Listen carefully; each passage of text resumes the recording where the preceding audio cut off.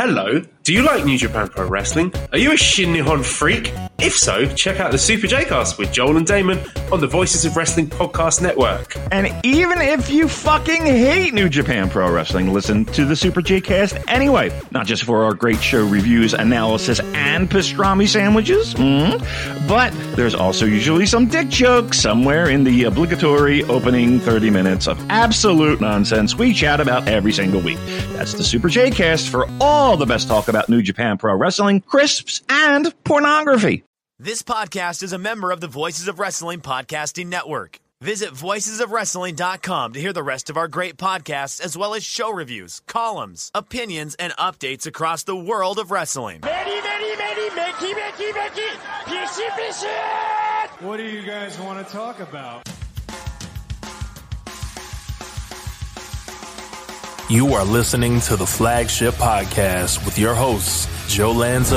If this story was any good, maybe you people would understand it. You don't even understand the story. It goes over everybody's head. How great can it be? Maybe they need to talk more during these matches. And Rich Crage. This is my entire life's goal, is to be a WWE superstar, and now I am the NXT Women's Champion. You can take that. If you want that, great. Good for you. I want him to have to talk about getting roadhead. You know what I mean? Like, that's what I want out of my wrestling. Call me old-fashioned, Joe. And we are live on the Flagship Podcast. I am Rich. He is Joe. Joe, what is happening? How are you? I see you went with the intro where I'm screeching, if the story's so good, why doesn't anybody understand it? It's a good one. Man. Oldie you know but goodie. When I hear Oldie but goodie. When I hear myself back, I really am annoying. You say that all the time about your intro. Yeah, you claim to go back and listen to all these episodes, but then I'll put stuff in the intro. I put the Money thing in there. I got you screeching about the Roman Reigns story, and I don't know. You every time you're like, that's really annoying. I don't know why anybody listens to the show.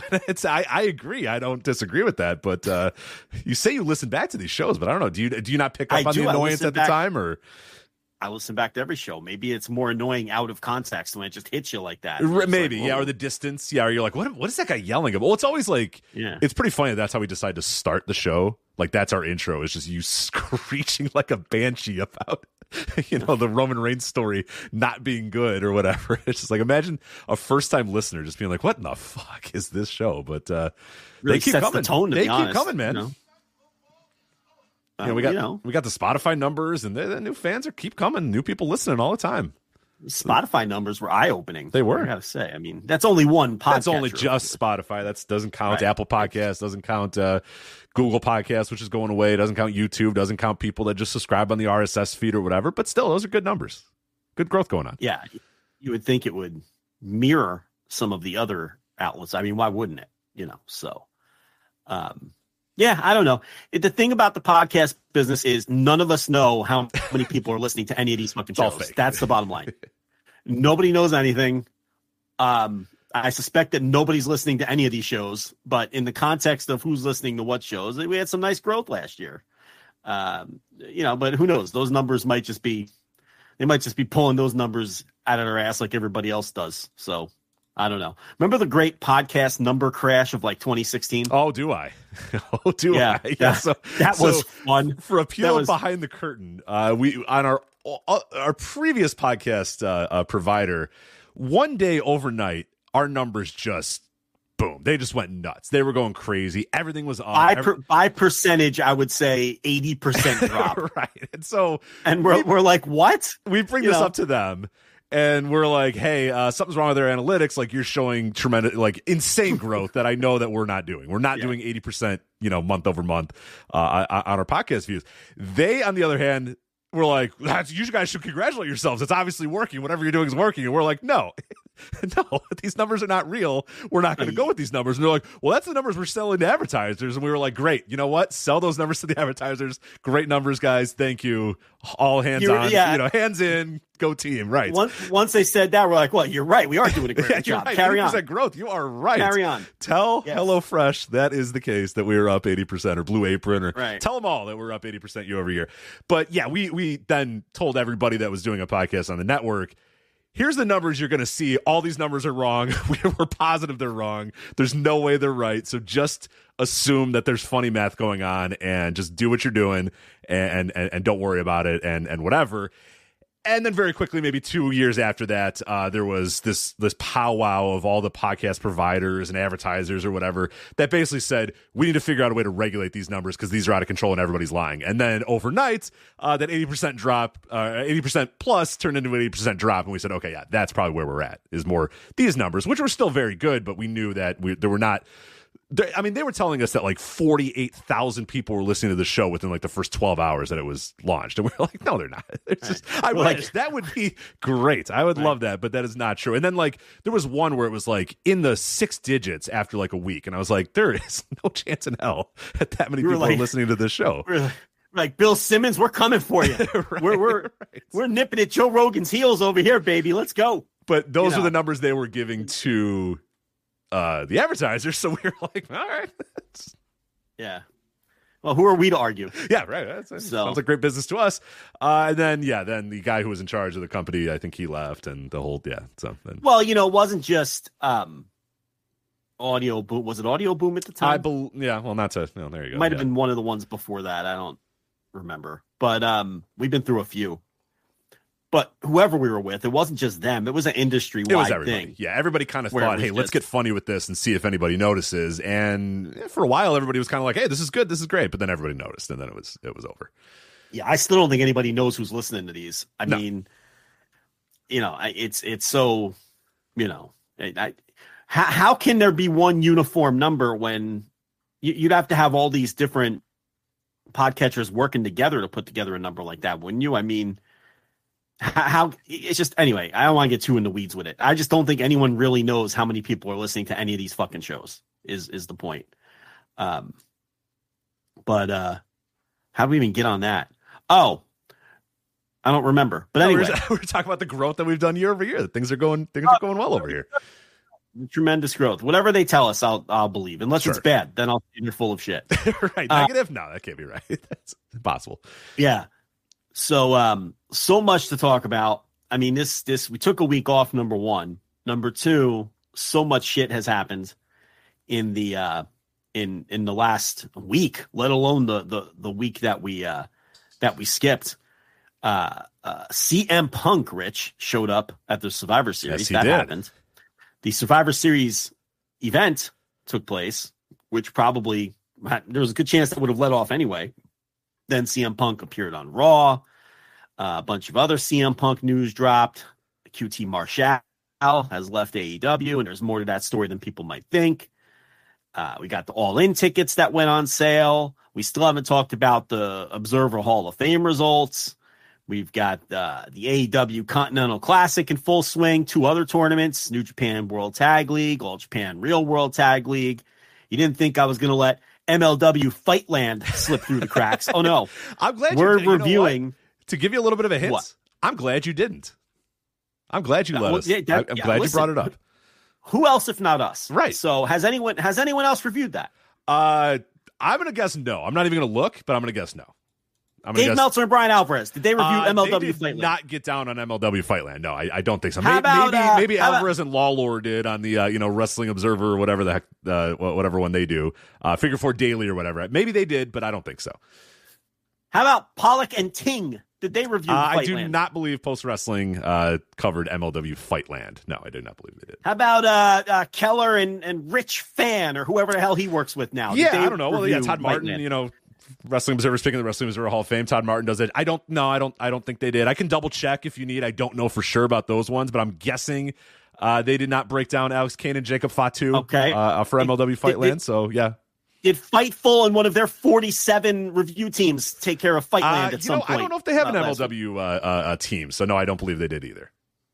Okay, so listen, if not us, then who is what I'm trying to say here. Like, who's going to review MLW Fightland if we don't? So a packed show. I don't know how we're going to do all this in 3 hours. So, of course, there's no other place to start than to do a commercial because we have rolled out. Come on, we got to put this at the top. So I knew you were going that direction too. I was like, there's no way he finishes this little diatribe without then talking about the Notebook. So go ahead. Now, finally, after years of saying that we should do it, and I have no idea why we haven't. And by the way, these things are quite literally flying off the shelves. I don't know how our great partners at Redbubble are even going to keep up with the demand at this point. And people think I'm fucking around, but I'm not. These things, we're not going to give out these proprietary numbers here, but they are, they are flying. You better get them while you can. The official supplies are podcast. limited. I don't know if they are limited, but let's do it anyway. Limited quantities, supplies are limited. Go now. Purchase now. Yeah, you're not much of a salesman, so Nah. You know what? You got to blow it up. Tell them the supplies are limited. Then they'll buy the damn thing. My God, Craig. But we have sold many units already of the official The Notebook. I mean, you've heard us talk about The Notebook, what? For how many years now? 12, 13 years talking about The Notebook. Oh, that match? That's a Notebook match. Nothing from that show went in the Notebook. Well, now you can have your very own flagship podcast, The Notebook. Tell them how they can get it, Rich. That's how you can do it. Yeah. So for people that maybe are new to the show, and maybe because there are some people that are always like, "What is no?" I don't get it. So it all derives from you quite literally rating matches in a notebook, like an actual physical spiral notebook. You grab a notebook. Some people use spreadsheets. Some people just kind of use like the Grapple app for a while.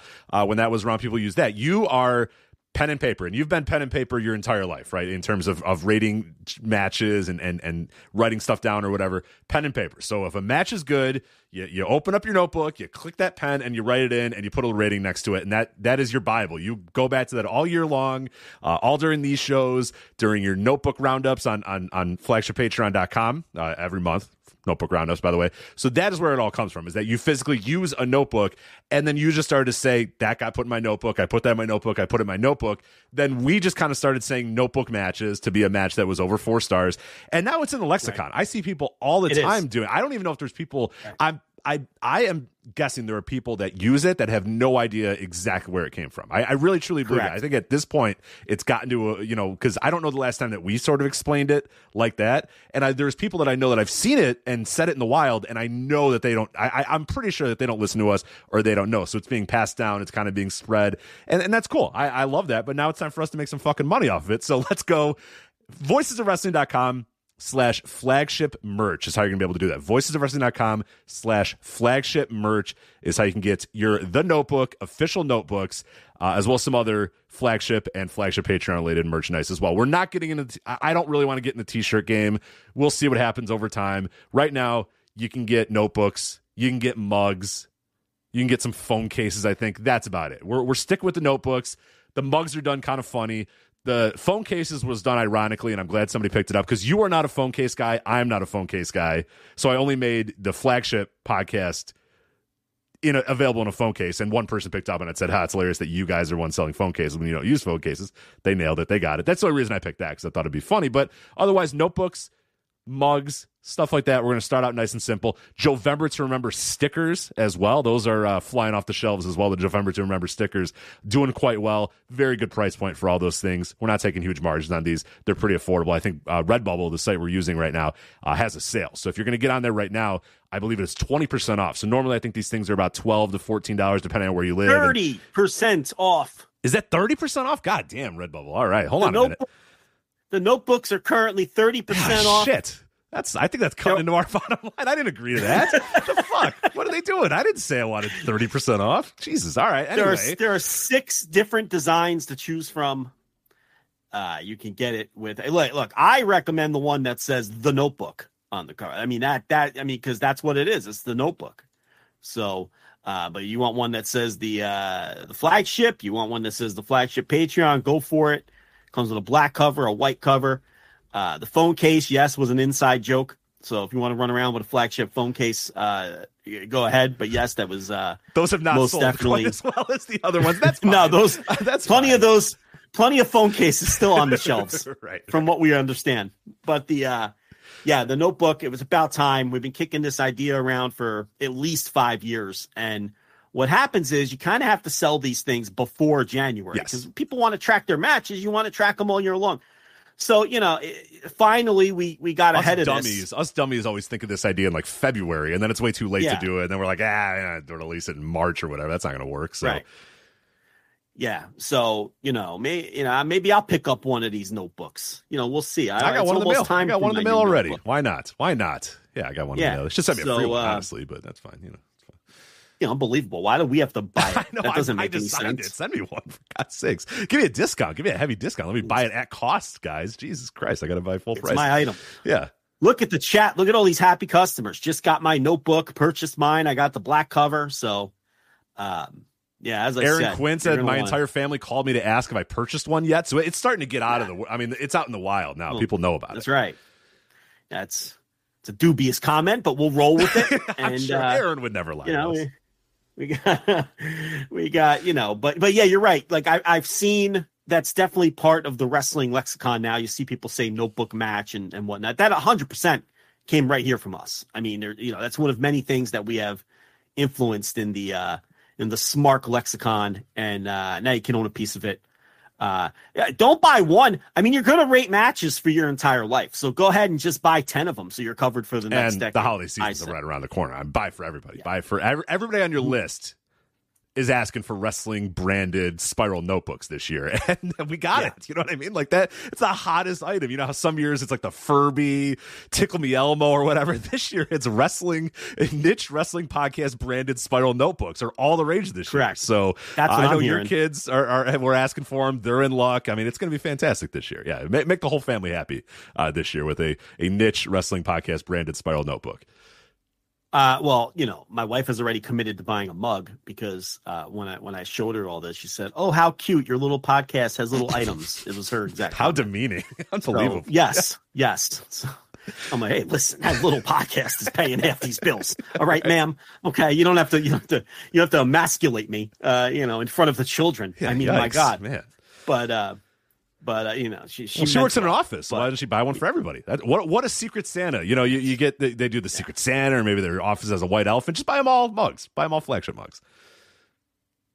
I agree. I mean, I think it'd be a great gift for everybody in the office. So I know they're all big listeners. So of course. Hopefully not. Jesus Christ. The whole gang over there.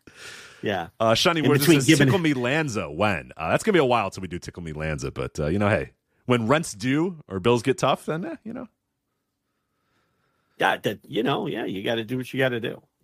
But over at that bank, I know they're all big listeners. In between handing out loans to farmers to build new barns, they're all, the drive-through is going rich. You told me this, right? I think I didn't make this up. That like guys will ask for like $200,000 in the drive-through, like with their pickup truck, and then sign the paperwork there, and then drive away with like a loan. Yeah, out here in the sticks, you never know who has money. You can't tell by appearances here, Rich. This is not the city. So, yes, you'll have guys drive up in 1978 Ford pickups and ask for cashier's checks for $250,000 so they can go buy some plows. Happens all the time. I love the drive-through transaction, too, for such a large transaction. Right. It won't even come in. Yeah, and then they have to explain, sir, you got to come in for that. It's a lofty sum. We might have to see some identification and whatnot. right. But they still use the tube gimmicks. I haven't been to I haven't actually gotten anything at a bank in quite some time. Like I'll go to the ATMs, obviously, but I don't think I've like made a deposit. With the tube gimmick. Is the tube gimmick still around, or have they since left the tube gimmick? The tube gimmick is still around, believe it or not. Like I haven't pill like thing, and you go, okay, yes, you do, and you press the button. Then they're like, "Hello, Mr. Craich, how are you today?" Like that kind of shit. Yeah. You're like, "Oh, I need a deposit slip. All right, we're gonna send one back." And then they absolutely. Then it opens, and you go, "Okay, there you go." Yeah. Like you, I have not stepped foot in a bank. Oh, I need a pen. All right, one moment, sir. Yeah. This goes on for 18 minutes before you've completed your transaction. Absolutely. Yeah. Glad to hear. You can tell that you can tell when they're tired of losing their pens because it's like taped to a fucking it's taped to a clipboard when it comes back to you to ensure that. I'm so glad. I'm glad banks are still like that. That's nice because they're starting to close a lot by me, man. I think the days of a physical bank are starting to not, at least around me, are not doing very well. But it's all right. Yeah, it's I haven't stepped foot in one in a decade. I'm not the one helping their business. I'm not, Not yet. I mean, everyone's still has money in the bank. Yes, the institution of a bank is still necessary, but the actual physical walk in the building and sit down with, like I was able to get like a CD like online. You know what I mean? I just like went on to my Chase website and said, I want to open a CD. And they're like, yeah, sure. All right, here you go. I never had to step foot in a bank at all. And now I have a CD. I have multiple CDs and it's fine. You know what I mean? Like, whereas before you have to sit down, you have to fill out this paperwork and the lady would come over and okay, well, you know, no, you're not doing any of that now. Doing everything on an app has improved my investments like 1,000,000%, just because it's so low effort now to move money around to different things, because you could do it on your phone instead of like, going to the like, deposit to someone slip, and the deposit sign slip? papers. Oh, like, God, I would never, forget it. Don't let my wife hear any of this. Yeah. God bless her. Yeah. Hopefully it keeps paying those bills. Lifeblood. But of course, one of the busiest wrestling weeks in years. And here we are a half hour deep and haven't talked about any of it because that's what we do here, Rich. Trying to sell some fucking notebooks. Yeah. voicesofwrestling.com/flagship merch, or you can go to redbubble.com and just look at the Flagship podcast. You'll be able to find that there as well. But voicesofwrestling.com/flagship merch is how you're going to be able to do that. So, all right, let's get into some of this wrestling. How about that?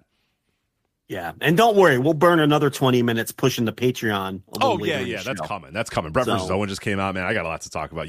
So much content on the Patreon. We were killing it last week, so you're going to get that coming up soon. Yeah. But let's talk about Survivor Series 2023.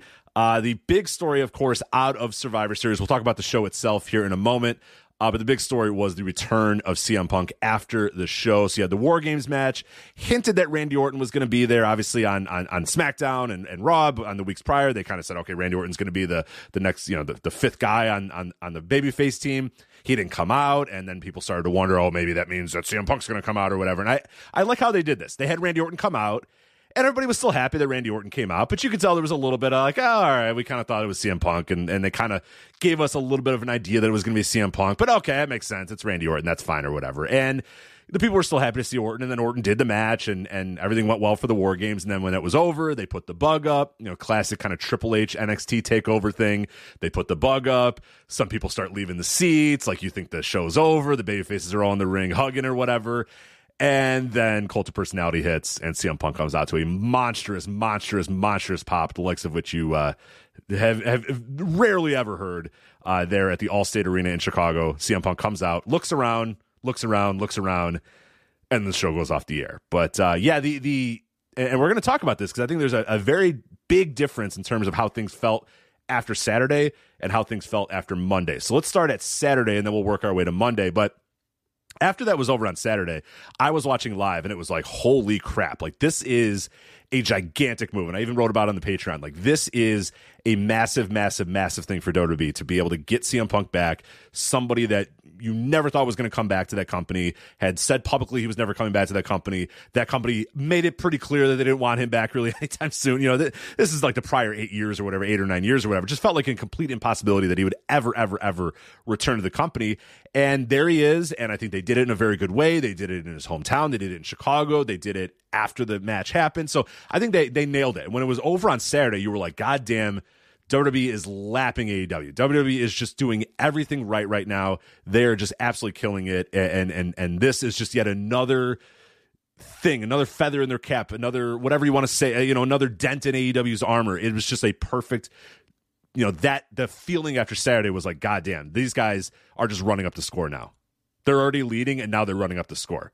I think things changed on Monday, and we'll get to that in a sec. But what did you think after you saw, CM Punk coming out at Survivor Series and that sort of news before we get into the show itself, and then obviously Monday when CM Punk finally talked? Yeah, I mean, I wasn't totally shocked, but it still felt surreal to see him coming out on the WWE show. And I know Triple H in the presser after the show said that the deal literally came together that day, and it was absolute last minute and all that. And, Punk put out through his various sources the same. Anyone who buys that is out of their mind. I mean, that deal did not come together at last minute. I think Meltzer said 10 days ago or whatever. And that I'll buy that. Well, good on Dave, because that's utter nonsense. And there's so many obvious reasons. Now, first of all, I heard that Punk had a conversation with Nick Khan at least a month ago. I don't remember if I ever talked about it. You did. Yeah, I think on the show you did talk about it. Yeah, so I mean, at least a month ago, I know that he had a conversation with Nick Khan, and I know that Nick Khan allegedly in that conversation really laid down the law with him, and we can get more into that later. But so this started a long time ago, and you just look, you know, they were selling T-shirts at the show with the lightning bolts from his logo on it, like as a little Easter egg kind of deal.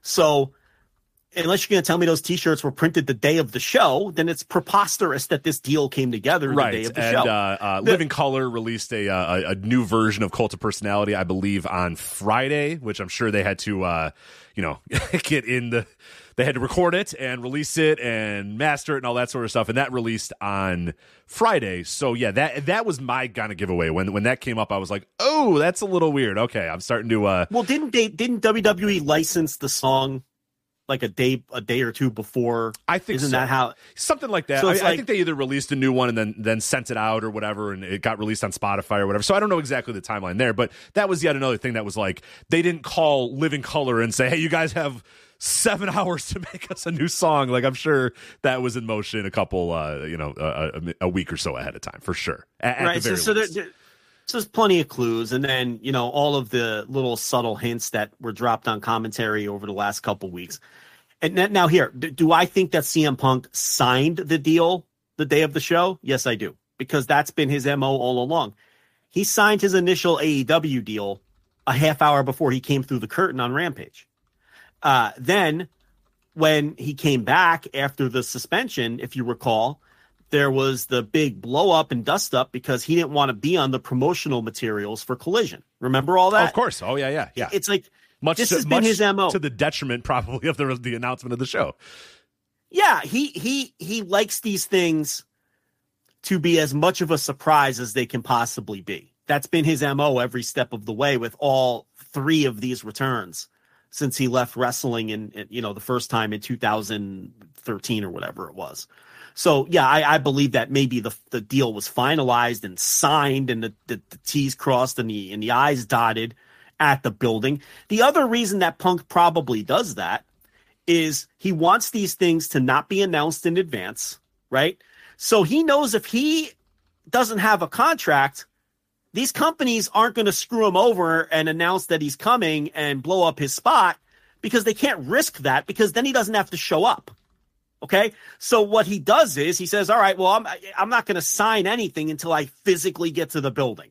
That way I know for certain that this can be done the way I want it done, which is unannounced and as a surprise. So yeah, from that standpoint, he probably signed it. I have no doubt that he signed the deal the day of Survivor Series, but do I think that this deal came together at the last minute the way they're trying to sell it? Absolutely not. There's too many clues to tell us that just cannot be true. So, and the fact that I know he was talking to the company long before that. So I didn't know that Dave said 10 days out.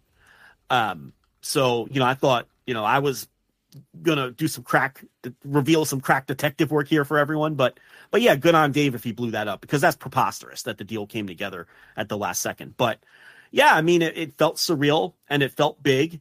And that night you're thinking, man, this is a massive, massive L for AEW. They just look really, really bad. Even though he had to go and there's no question he had to be fired.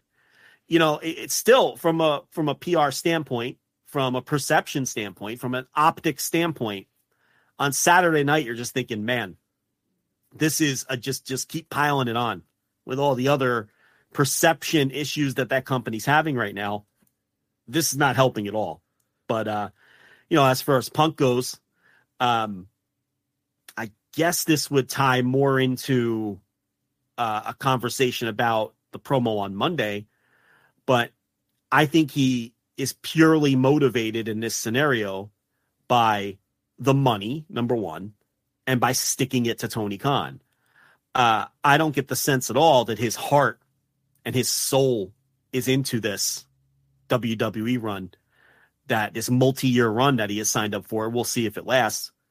I think he will be on much better behavior because he knows they're not going to tolerate him because they don't need him. Right. And I think that is the clearest thing that when after Saturday, we didn't do anything on Saturday. We didn't plan on doing an instant reaction live. I don't believe you were even watching the show live. I was sick that day. So the only reason I was home to actually watch the show is because I had plans to go out and I just ended up staying home and watching it. But I wrote on Sunday morning about sort of what this all meant. I did that at flagshippatreon.com, $10 tier, by the way, if you want to read that. And it was more like I said, it was like a shock of all shocks, another optics loss for AEW, WWE running up the score. But then, as I'm kind of working through it, I'm also saying, okay, now we have to look at what's actually going to happen here with CM Punk, is that, yes, he's in WWE. He has no leverage anymore. His leverage is gone. There is nothing left to do. For AEW, he always had a huge amount of leverage over them because he could say he could either leave, he could go back to WWE if he really wanted to, he could just never come. Like, there was a lot of stuff that he always knew that he had the upper hand on AEW. AEW needed CM Punk more than CM Punk needed AEW. You know what I mean? Like, I think he obviously wanted to be there, and there's no doubt that he was more than happy to accept the large amount of money that they were paying him, and there's no doubt that he wanted to come back to wrestling. But AEW always needed Punk more than Punk needed AEW. That is not the case anymore. WWE does not need CM Punk right now.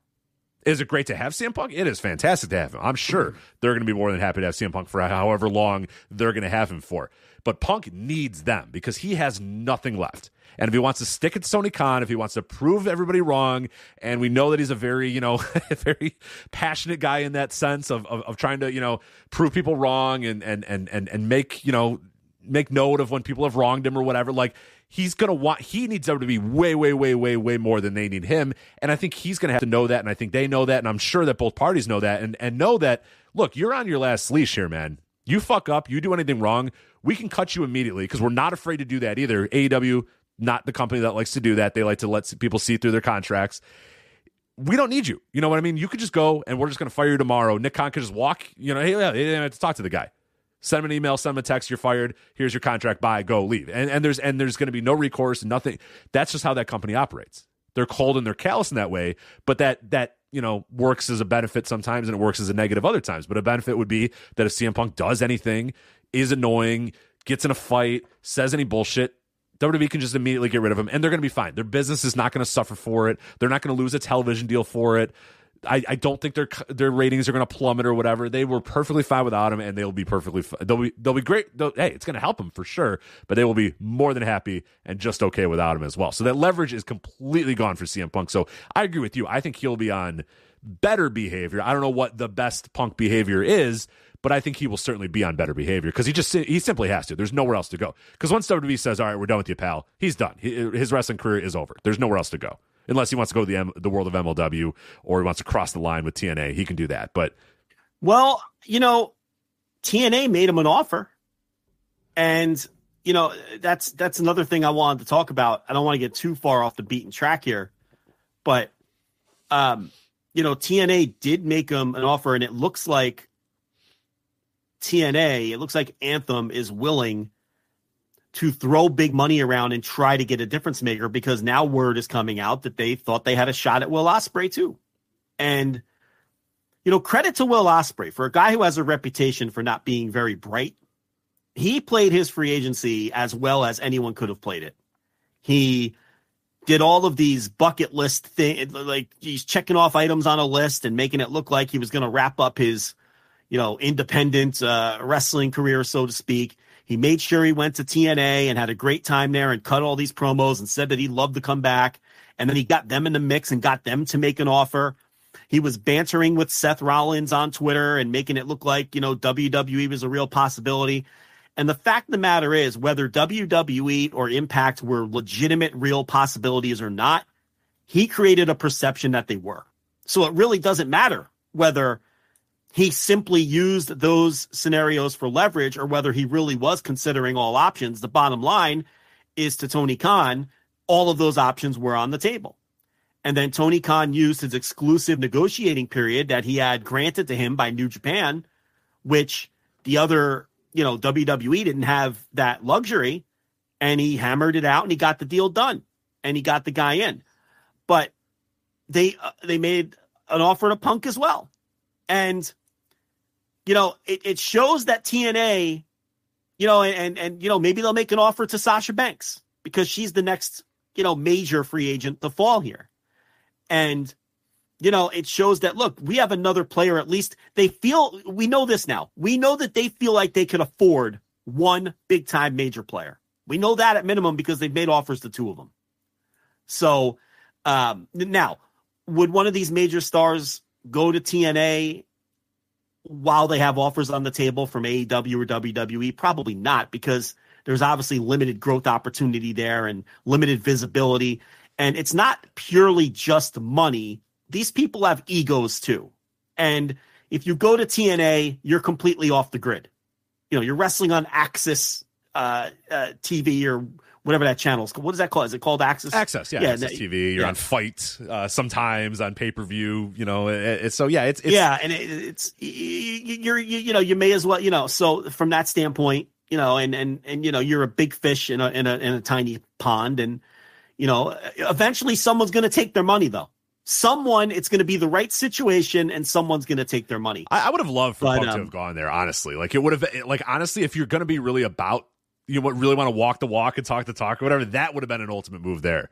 Is to go, you know what, fuck it. Yeah, I'm going to go here and I'm going to raise these guys up. I knew he wasn't going to do that, because, and we're going to talk about that with after the promo on Monday, but that would have been a really, really cool moment to be like, all right, look, I don't want to go back to WWE because of a lot of reasons, but you know what? Fuck it. I'll go to TNA. I'll raise the water level of TNA or whatever. Like, he was never in a million years going to do that, but I think it would have been fun, even if doing it for 3 or 4 months or whatever, even just doing it for a little bit. I think that would have been really, really cool. But ultimately, yeah, I mean, there was no chance that anyone's going to do it, but somebody might take the money. Hey, you know what? You got to ask. You know what? I'm glad that TNA is at least in the room, sending those offers, asking people, even if they know they're going to get a no from most of those people. You never know. One of them might say, you know what? Fuck it. Yeah, let's do it. Let's try it. Hell, Trinity. We go back to that. That was a shot in the dark in a lot of ways of, hey, you know what? Maybe she's never going to want to come here because she's only known one thing, and she signed up, and she's been, you know, very good for TNA. She's helped them out a lot. She's certainly, you know, raised their live attendance, and I think there's been a lot of buzz around her. I mean, how much sustainable buzz that is, anything to get them to the next level? No, absolutely not. But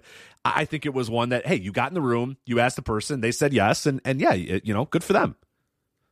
Yeah, I wouldn't consider her a big time free agent or anything, but it's certainly, you know, someone with some name value coming in. But someone's going to take their check eventually, and it's going to be interesting who it is now, knowing that they can be in the game for some of these bigger free agents. But Punk, look, he that promo on Monday, I mean, you know, forget comparing it to Saturday, which felt electric. Well, that was in Chicago. Okay. He shows up Monday to, I think it was Nashville. Yep. And they saved the promo for the end of the show, and it did pop that quarter hour above and beyond what that quarter hour would normally do. And obviously Monday did a monster rating, 1.884 million viewers, way up year over year, way up over last week.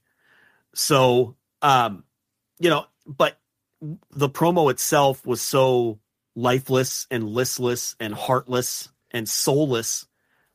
When you compare it to his return promo on Rampage, it's like almost a different human being. Like the CM Punk on Rampage, you could tell was full of excitement, and he couldn't, he looked excited to be back, and he was just yelling. Remember when he was walking out of the ring, he was just screaming the entire time. He just yelled, and just the look in his eyes, like he was dead behind the eyes on Raw. Yes, he was. Yes, he was. He looked like someone who was just taking a check, and he literally said, "I'm here for the money." I mean, that could be part of whatever storyline they're telling or gimmick they're going to do, but I mean, he literally said that after his promo was over. And the promo didn't have the life or the heart or the soul that it had when he returned on Rampage, because I don't think he feels anything being back there. No, I agree. I mean, he could say "I'm home" all he wants, but it didn't. Those are words, and there was I didn't feel any emotion behind those words. Whereas he had the eye of the fucking tiger when he came back to the first time to AEW. And there's just, I don't get the sense that he's excited, and I don't get the sense that he is particularly, I don't think he's feeling anything special regarding being back in that company. I think it's motivated by spite, and it's motivated by, well, I'm 40, what is he, 44 or something like that? 45. I'm 45 years old.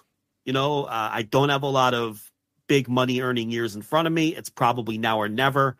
I'm going to take their 3-year deal or whatever the fuck it is, and I'm going to make millions of dollars, and that's going to carry me through, the rest of my life now. And I think that's what he's motivated by, money and being on the other side to try to stick it to Tony Khan.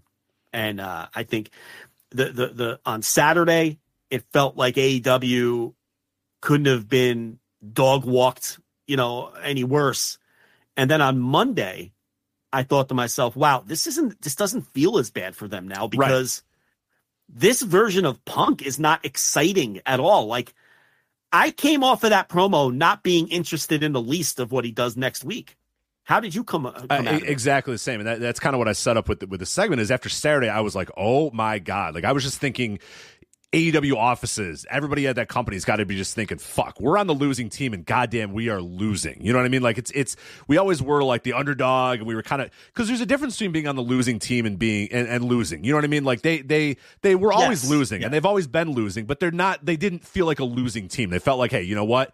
We're rebuilding. We're moving ourselves up. We're the plucky underdog. We're the new fledgling company or whatever. We're not going to. You know what it was? It was you might be winning, but you're a 1 seed and we're a 16, and it's a 4-point game with a minute left. Right, so right. it's more embarrassing good for threes. you. We're pulling some threes out of our ass. We're the game's tied. I don't know if we're going to pull this thing out, but goddamn it, we're making it happen. That's not the losing team, and no one's going to begrudge the 16 seed for losing to the. Ultimately, if they lose to the number 1 seed after getting really, really close, no one's going to say, man, those guys really blew it. No, they're going to say, wow. No, damn. if you ever watch the pressers after games like that, the 16 seeds are all upbeat and smiling. Right. And the 1 seed coach walks in and goes, there's a lot of things we got to do better. That was a terrible effort, right. Even though they won, So that's kind of like that's a great comparison. But now they felt, very, very recently over the last couple of weeks and really the last couple of months, they felt like they were truly on the losing team. Like they got to this certain point, and now they're kind of falling back, and now they feel like losers, and they feel like a losing team or whatever in the nicest way possible. And Saturday felt like, oh my God, I got to feel like what people in that building have to feel like, and what people in that they're doing Collision. They're there at the building for Collision. That's the show that was supposed to be this guy's show, and now he's walking on as you're getting like what do they have, 300,000 viewers, 200,000 viewers for that Collision on Saturday, just a putrid number that of course they were going to have against Survivor Series. But like if you're there in that building, you're working in front of a quarter-filled basketball arena on this show that's supposed to be Phil Brooks' show, and there's 300,000 people watching or whatever. Now that guy just showed up in a sold-out building in Chicago where they tore down their fucking set to make sure that they could sell more tickets to that show. They got 17,000 in that building, an all-time record or whatever. Just insane. They did it on Friday. They came back on Saturday and did it. Then CM Punk comes back. Randy Orton comes back. Everybody's over. You just got to be like, God damn it, we're fucking losing. God, we're on the losing team. Like, you have to look around and go, I'm on the losing team. I'm so on the losing team. This sucks. Because, of course, it sucks to be on the losing team. So Saturday was like, it couldn't have been any lower for them, just seeing this happen and going, fuck. But then Monday, I had the exact same thought that you had. And it actually wasn't just his promo. What I think I was a really telling moment for me, more so in the promo, and maybe not more so in the promo, but on a similar level to the promo, is Seth Rollins came out. And they're doing this whole sort of thing where Seth is in storyline upset, but they're kind of doing it in a work-shoot sense, where he's cutting work-shoot promos, and when the cameras, quote-unquote, aren't rolling, he's upset about CM Punk or whatever. So he comes out and he goes, all right. You know who, yeah, all right. You want to chant for him or whatever. So he does the thing where he gives the crowd the opportunity to chant for CM Punk. And 25 people chant CM Punk. You know what I mean? It wasn't a... Well, that's the other thing. When Punk comes out, he didn't get a pop. That's exactly... So that was the first moment where Seth got out there saying, okay, they're going to take over this promo. So what I'm going to do is I'm going to say, yeah, I know who you want to talk about. You want to talk about CM Punk or whatever. So he goes, you know what? Go and do it. So he sticks the mic out to say, all right, fans, go and do it. And not that many people do it. You get a smattering of CM Punk. But it was not a raucous thing. It wasn't like the 10,000 people or whatever was in that building in Nashville all started chanting CM Punk. They did, and he went, all right. They tried to get him to do it again, and nobody did it. And then he goes, okay. And then he did the rest of his promo, and I was like, ooh. Right. That's a little saucy. The design of that was for the fans to give this thunderous CM Punk chant. Right. Like Paul Heyman used to be great about that. They would, anytime they were in Chicago, they would bring Paul Heyman out. They did it the one year I remember I was at a Raw. pretty soon after Punk walked out or whatever, and they had Heyman come out, and Heyman just played the audience like a fiddle. Just said, all right, chant his name, do this, all right, okay, are you all done? Now let me do my thing. And he got it out, and like people didn't chant it the rest of the night. Like he was a master at it. They put Seth in that position to say, hey, Seth, go out there, say your little thing, give the crowd the chance, and then get on to with your promo. He didn't really have to stop. Both not to blow up his segment, but also to play into the match they're going to have. Right, exactly. Like it's kind of dual, yeah. And then it was kind of hitting me like, wait a minute, how many of these fans truly give a shit about CM Punk? This current WWE audience, this TikTok audience, this LA Knight audience, this Roman Reigns audience, this Bloodline audience, the fans that are chanting yeet, yeet, yeet anytime Jey Uso does something. Yeah. Do those people care about CM Punk? And that was the first time where I said, wait a minute, maybe they don't. And then he comes out later in that night and gets an okay pop. Joe, did you watch the YouTube video for this segment? They sweeten the fuck out of that. Oh, did they sweeten the fuck out of that YouTube segment? Listen, if you still have it on your DVR, I'm talking to the audience. I do. I listen to it. I listen to it back and forth. I got to try to do a clip here. I thought it was tepid as hell. And then they even pan the crowd and no one's really reacting. They're standing. But he's not getting much of a reaction at all. And it was really stunning to me what little reaction he got. But I think you're right. I think they have turned over a lot of their fans. We've talked about this before. They have really, a lot of those disenfranchised WWE fans finally just gave up on the company. Some of them became AEW fans. Some of them are probably just gone into the ether. But those fans that would hijack the Raw after Manias, the fans that would chant CM Punk, the fans that would shit on promos, the fans that would boo the baby faces being pushed and cheer the cool heel, they're gone.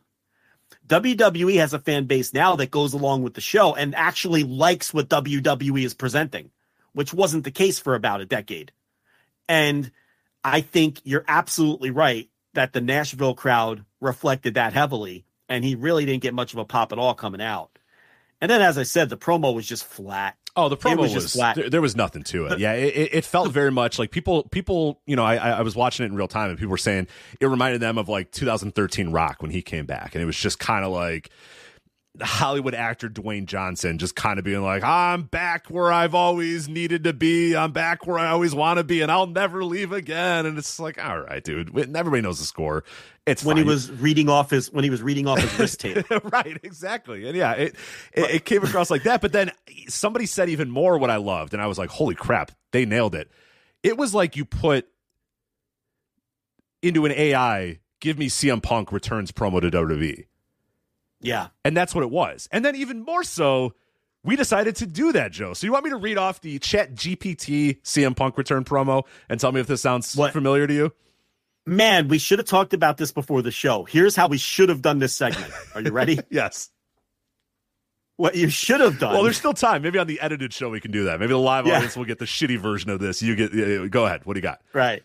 Sorry, live audience. You get the shitty version of the segment. We're going to reshoot this for what you should have done is said, Joe, I'm going to read you CM Punk's promo from Monday and then see if anyone can tell the difference between the AI promo and the actual CM Punk promo. But anyway, what did the AI spit out? Okay, so this is at the Chris Sampson did it. Chris Sampson, Voice of Wrestling contributor, put this in a Chat GPT and then spit it out, and I was like, holy shit, this is great. I have to read this on the flagship. Here you go. Okay, so it's got actions in there too.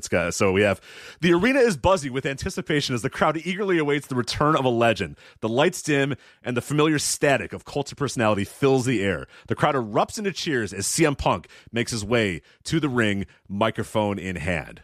CM Punk, well, look who's back in the WWE. The straight edge savior, the voice of the voiceless, the one and only CM Punk. The crowd cheers, reach a fever pitch. That was different than what actually happened. As Punk soaks in the moment with a sly grin on his face. CM Punk, you know, they say absence makes the heart grow fonder. And judging by the reception I'm getting, I'd say you've all missed me quite a bit. The crowd chants CM Punk in unison, and Punk nods appreciatively. CM Punk. But let's get one thing straight. I didn't come back for the fame, the cheers, or the spotlight. I came back because this place, this industry, it needs a wake-up call. It needs a voice that isn't afraid to speak the truth, to call it the hypocrisy, and to stand up for what's right. So I was going to say that's the one spot that the ChatGPT was more passionate than Punk was, because he didn't say anything of that like that.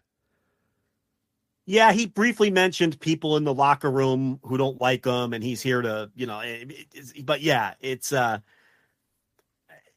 anyway, you may continue. All right, CM Punk. I see a locker room full of talent, but I also see a lot of complacency.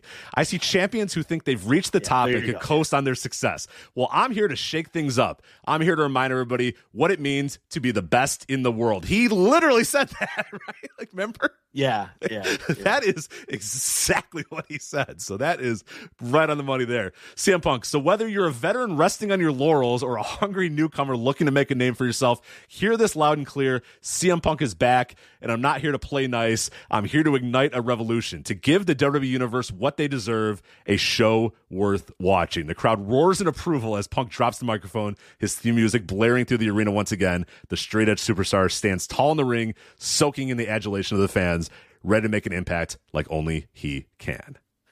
All that's missing is the "I'm home," which was a very corny. And he even in the promo, he's like, "I know it's going to sound a little hack, but he knew it was corny." To say "I'm home," the place that sued me on my wedding, or fired me on my wedding day, sued me. And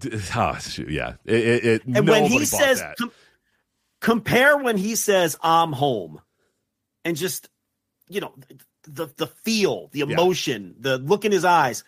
Compare that to the Rampage promo when he talks about, "I have returned to pro wrestling." Right, I retired pro wrestling on whatever day that he left Ring of Honor, and now I've returned to pro wrestling here on August whatever. Yeah, and the difference in the light in his eyes, and the passion behind his words, and how euphoric that he looked. None of that on Monday. And I'm just thinking to myself, on Monday, I had a totally different feel than I had on Saturday. I was like, I'm like, I sat through that entire wretched Raw show. And let me tell you something. I watched the whole Raw. God damn it. That show is even worse when you're not fast forwarding through everything. I watched it live. In a lot of ways, I watched it live. But in a lot of ways, it's better because it's funnier. Because there's so much bad shit on that show that normally I fast forward through when I watched the 3-hour show in like 40 minutes. So you didn't like the 3 Jelly Roll segments? Was that too many for you? No. See, when you got Nia Jax out there stinking it up and everything else, it's like, and then you have Natalya and her partner, her lady partner, whoever that was, already in the ring waiting to challenge for the women's tag team titles in that brutal match. I think it was Tegan Nox, who looks like a completely different human now. It was indeed Tegan Nox, yes. I don't believe it. I know they said it was Tegan Nox. I don't think it was her. She looks like a completely different human being these days. But the show it's funny when you watch the whole. It's so bad it's funny. The show is awful. I mean, the show is unwatchable. I agree that it was. I guess funny. You didn't say so bad it was good. You said so bad it's funny, right? Because I would push back on there's good. This funny moment how bad every time they do the Otis and the crew and it's just the dance. Akira Tozawa does a dance. Yeah, the show is just so bad and terrible. And that's the other thing. Such a missed opportunity because you're going to have all these people who have given up on the show checking back in. Why wouldn't you come double barrels, fully loaded to do the greatest possible Raw you could ever do? It's almost arrogant how bad this show was. It's like you can't get rid of that arrogance that surrounds this company and that we're just going to do what we do. And they should have been out to impress all of these people like us who don't normally watch the show. And a lot of people who are listening to us right now are AEW fans who never watched the show, who wanted to see what Punk was going to do. They saved them for the end. And then they give people that pile of shit, that boring pile of shit. I mean, that show was terrible. And I can't imagine anyone who wasn't already a regular viewer of Raw watching that show, watching that heartless, soulless CM Punk promo and thinking to themselves, picking up their remote, turning the TV off and going, you know what? That was a great 3 hours of wrestling. I can't here next Monday, right in this. Can't wait for spot. Next Monday. Yeah. I'm all worn out. I'm gonna have some buttermilk. I'm gonna hit the sack, and I'm gonna gear up for next Monday because I can't wait to see what happens with this CM. I can't. That's no way. Did you? There's no way you watch that show and want to come back. Notice the completely non-coincidence that Paul Levesque made sure to make everybody aware that he was not there on Monday. That was a. I know that's funny and everything, but I really don't think I mean, the guy's trying to close a TV deal. I mean, come on, let's. Can he show up for work on Monday? I mean, it's Monday night. He could show up to work on Monday night. They were literally closing the deal on Monday. I mean, he's got to be in LA. What do you want the guy to do? Does he really? Don't they have enough guys? Do they need Paul Levesque there to look over the documents? You have a team of lawyers and executives to look that over. You need WWE head of creative Paul Levesque to look. Wait, hold on a minute. Can we all turn to section 36A2 and bring it? If you're As he puts his asking glasses on and puts his small little glasses on and goes, there's some wording in here that I don't know if I necessarily love how this looks. Shut up. Paul Levesque can show up to Raw on Monday. Come on. I know people want to think, but listen to what you're really saying. What you're saying is, number one, that they knew they had a boring show planned. They don't think the show's bad. They think the show's good. But they said Paul wasn't there on Tuesday, once everybody kind of said, that show's kind of whatever. That Punk promo was kind of whatever.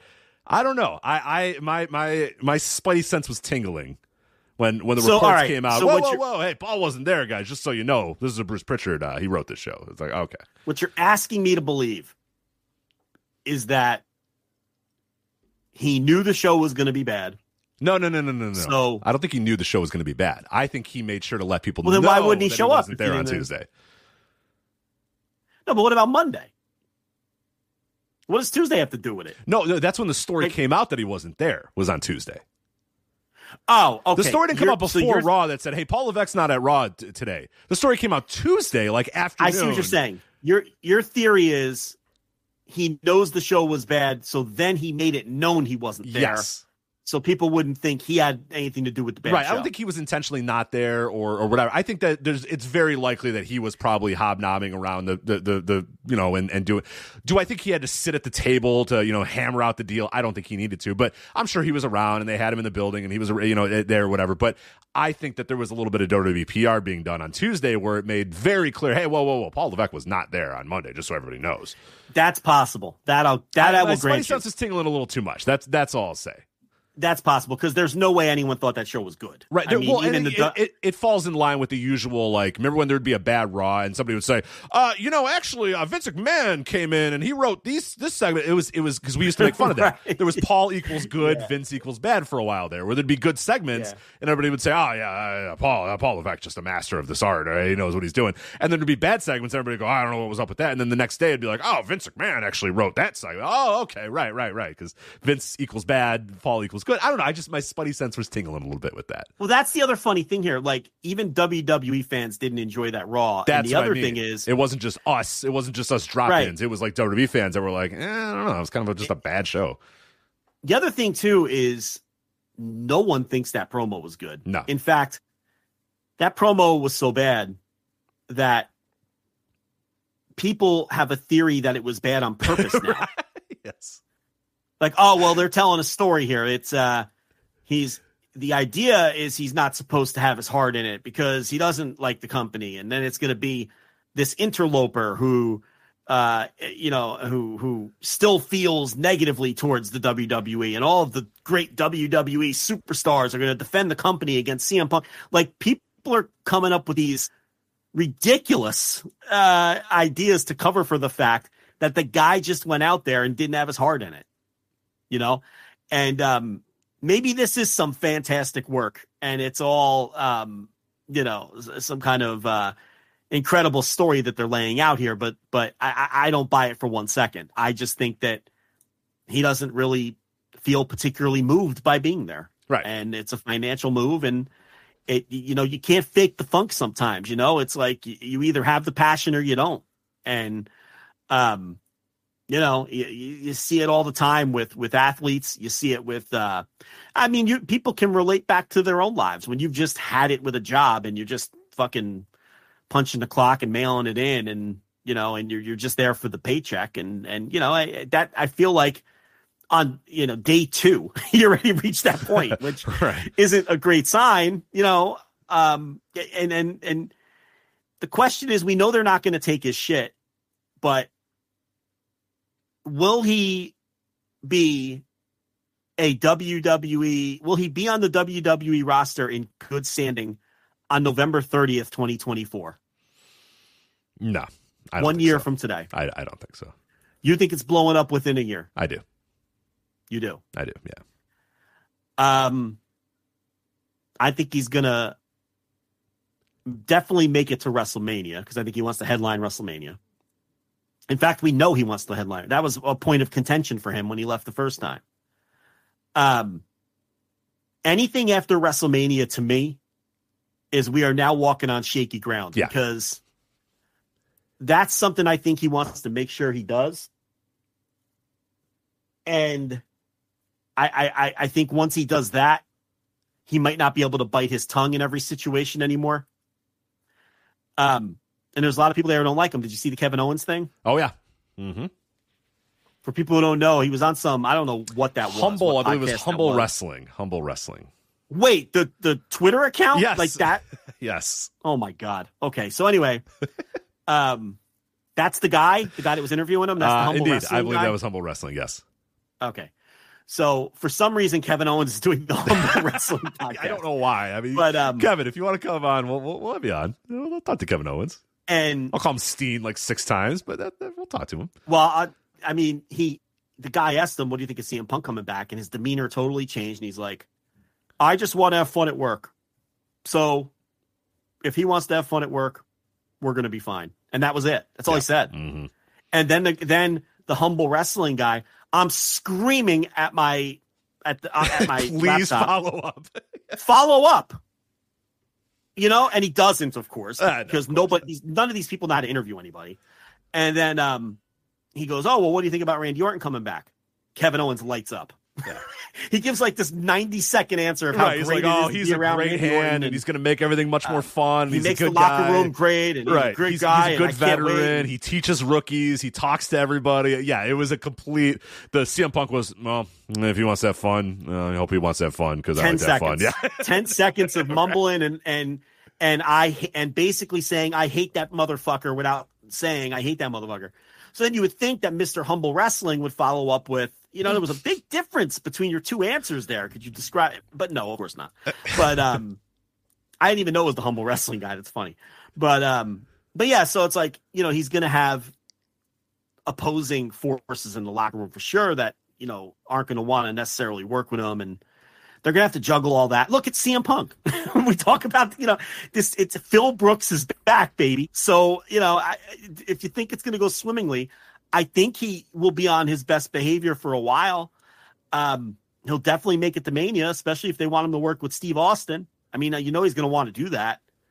And, you know, he's going to want to say that he finally headlined to Mania.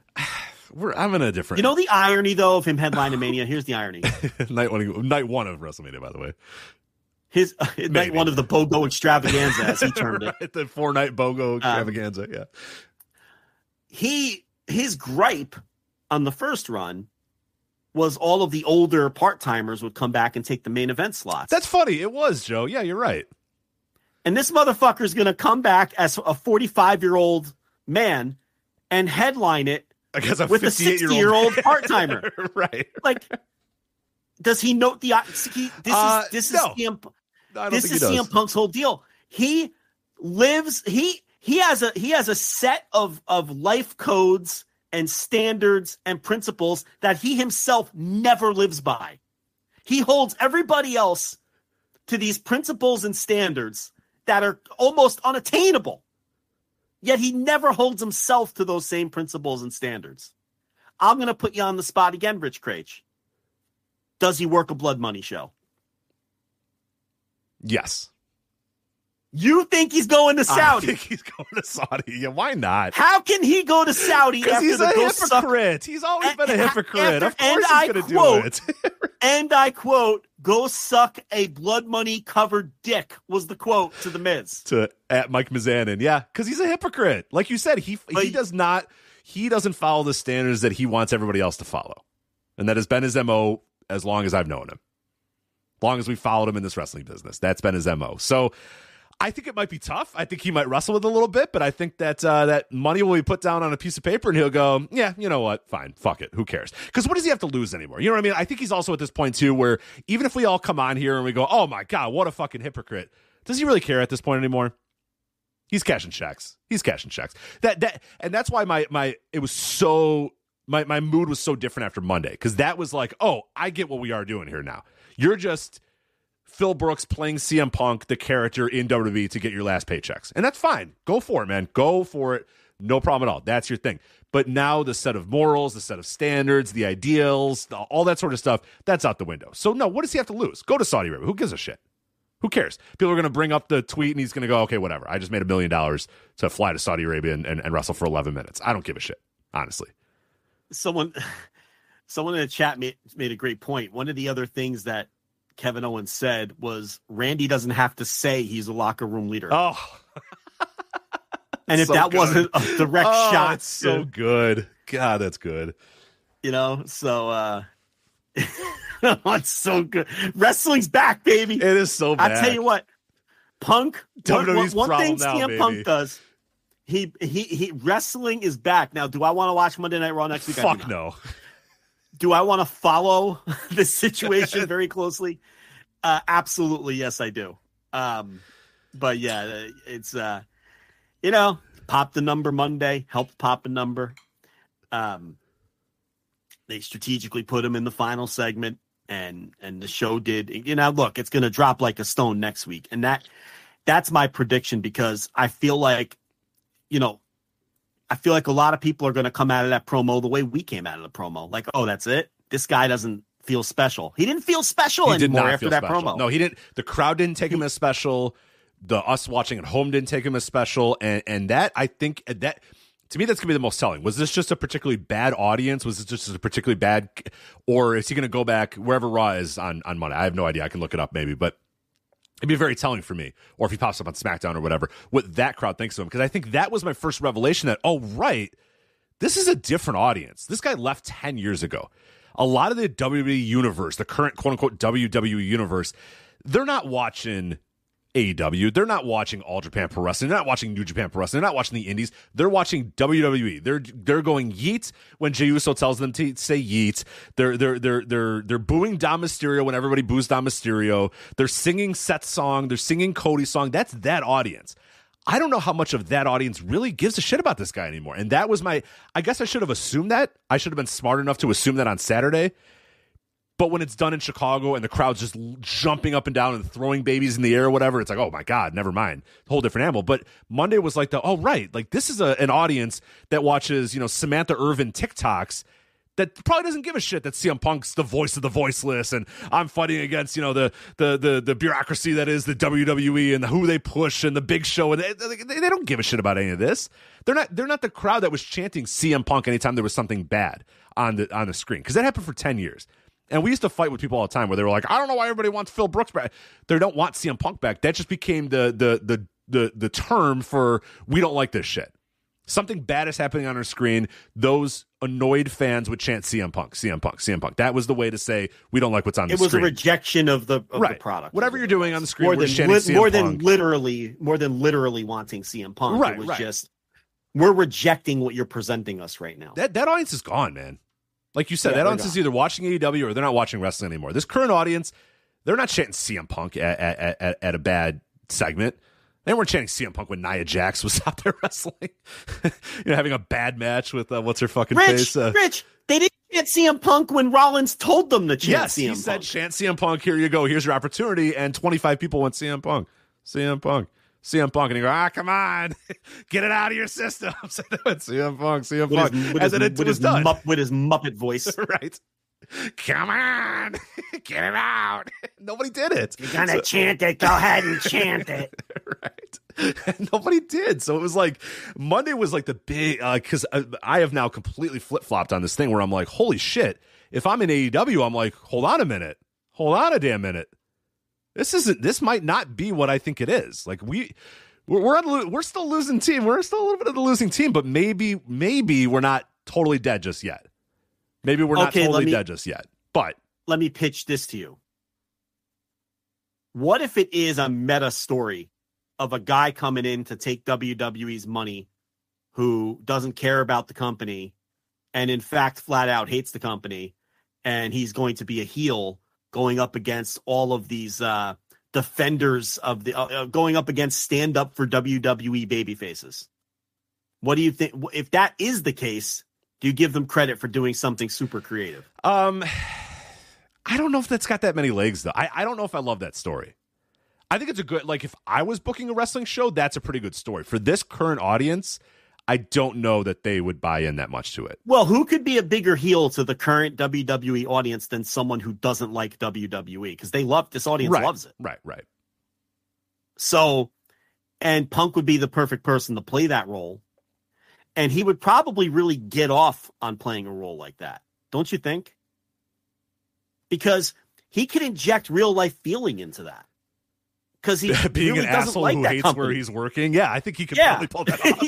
I think he could probably do that. Yeah. But so what do you think is there? What is the percentage possibility that this soulless, heartless promo was intentional as he's in the stage of the story where he's perpetuating his ruse? Put a percentage on it. I'm at like 20% at most. And I think that's probably high, honestly. I'm probably lower, but I'll say saying 20%. There's a chance. I think there's a chance. I wonder if maybe after Monday he's thinking, okay, that's not what I thought it was gonna be. I don't believe. I truly do not believe that he thought, I'm gonna come out to a lukewarm reaction and cut a lukewarm promo and I'm gonna get a lukewarm response or whatever. You know what I mean? Like I don't buy that. Because the promo to me didn't come across that way. The promo to me came across, he tried to pander to them a little bit too. He did the like, hey guys, I know I'm a Blackhawks fan. I'm here in the Nashville barn. He called it a barn, Joe, because he's a real hockey fan. He doesn't call it jersey. Right. He calls it a sweater. So he said, I'm in your barn. Yeah. And like 6 fans cheered because, Phil, WWE fans don't watch anything else. They don't know what the fuck you're talking about.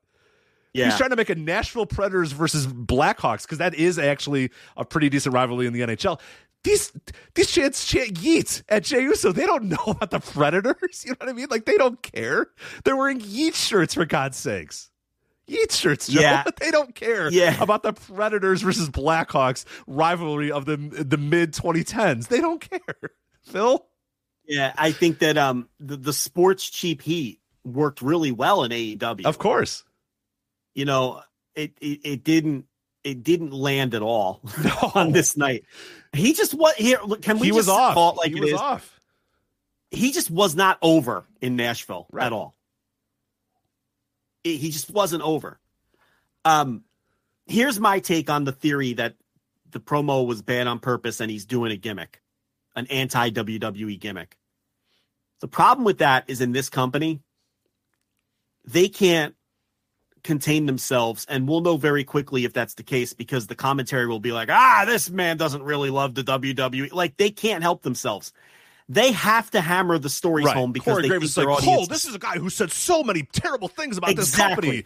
And Michael Colby, CM Punk was never happy in WWE, so perhaps this is, you would know it right away. Well, we wouldn't know it yet because he cut his promo and then the show ended. Right.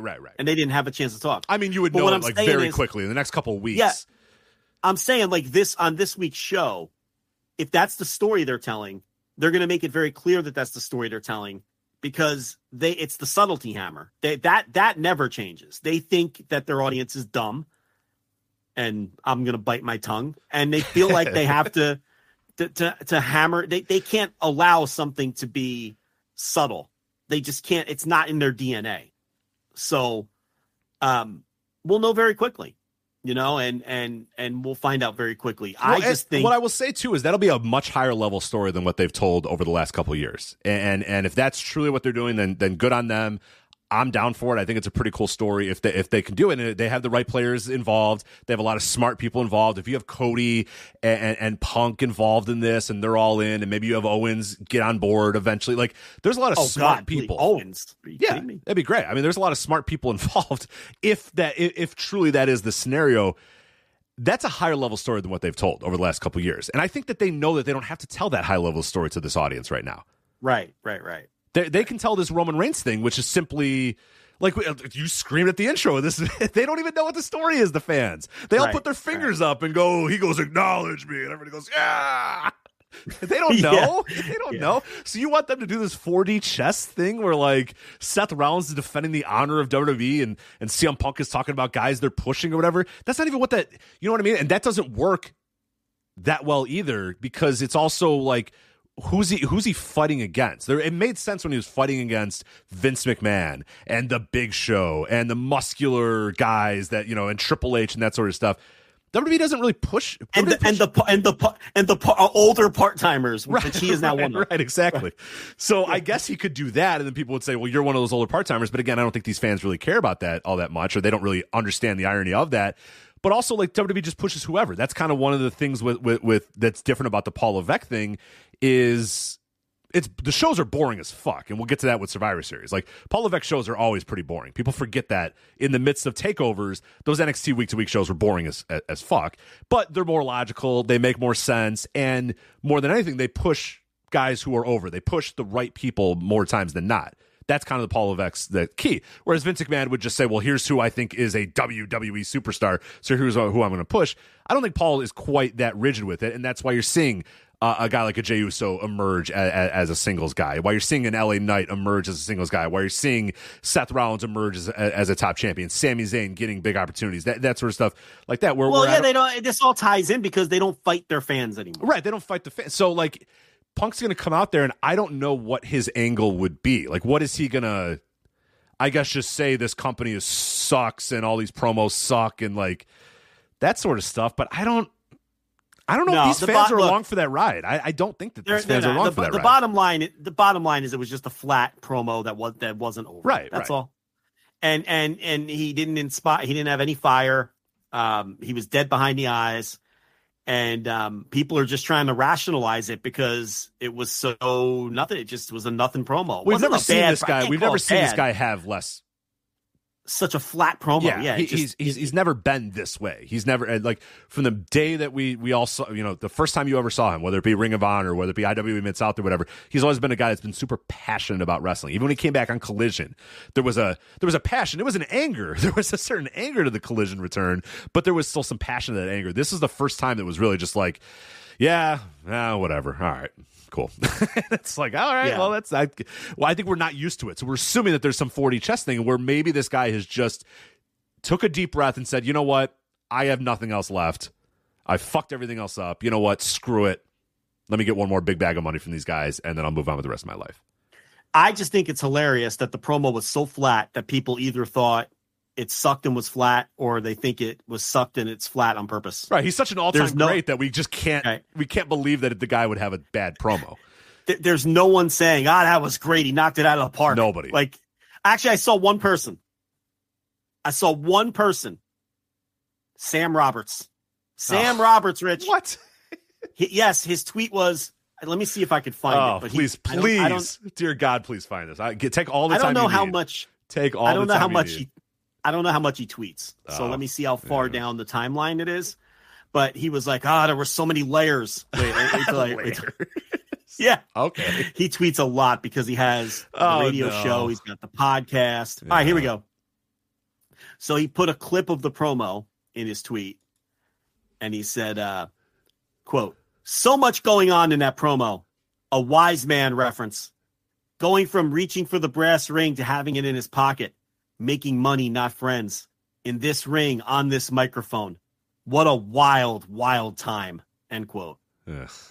Sure sounds like he liked it and thought it was good. Like to Sam Roberts, that Paul Heyman reference really landed for him, was anybody just like, oh my? I mean, it was very obvious who he was mentioning. You know what was funny? That didn't even get a pop because I don't know how much of. Here's the thing. I don't know how many people in Nashville even remember him being a Paul Heyman guy. That's what I'm saying. Not that many. These are people that watch TikToks of LA Knight and Samantha Irvin. These are not the same fans. He's not talking to the same people he thought he was talking to. Yeah. Those people either watch AEW or they don't watch wrestling anymore. We've turned over a new audience, I think, in a big way, or an audience that's just moved on. That has just moved on. I mean, I have a buddy at my work who he's an old fan, but then he stopped watching and then he kind of came back or whatever. And his wife sort of started watching with him. And, I showed up on Monday thinking, oh, this guy's going to want to talk CM Punk with me. All right. So I'm ready for it.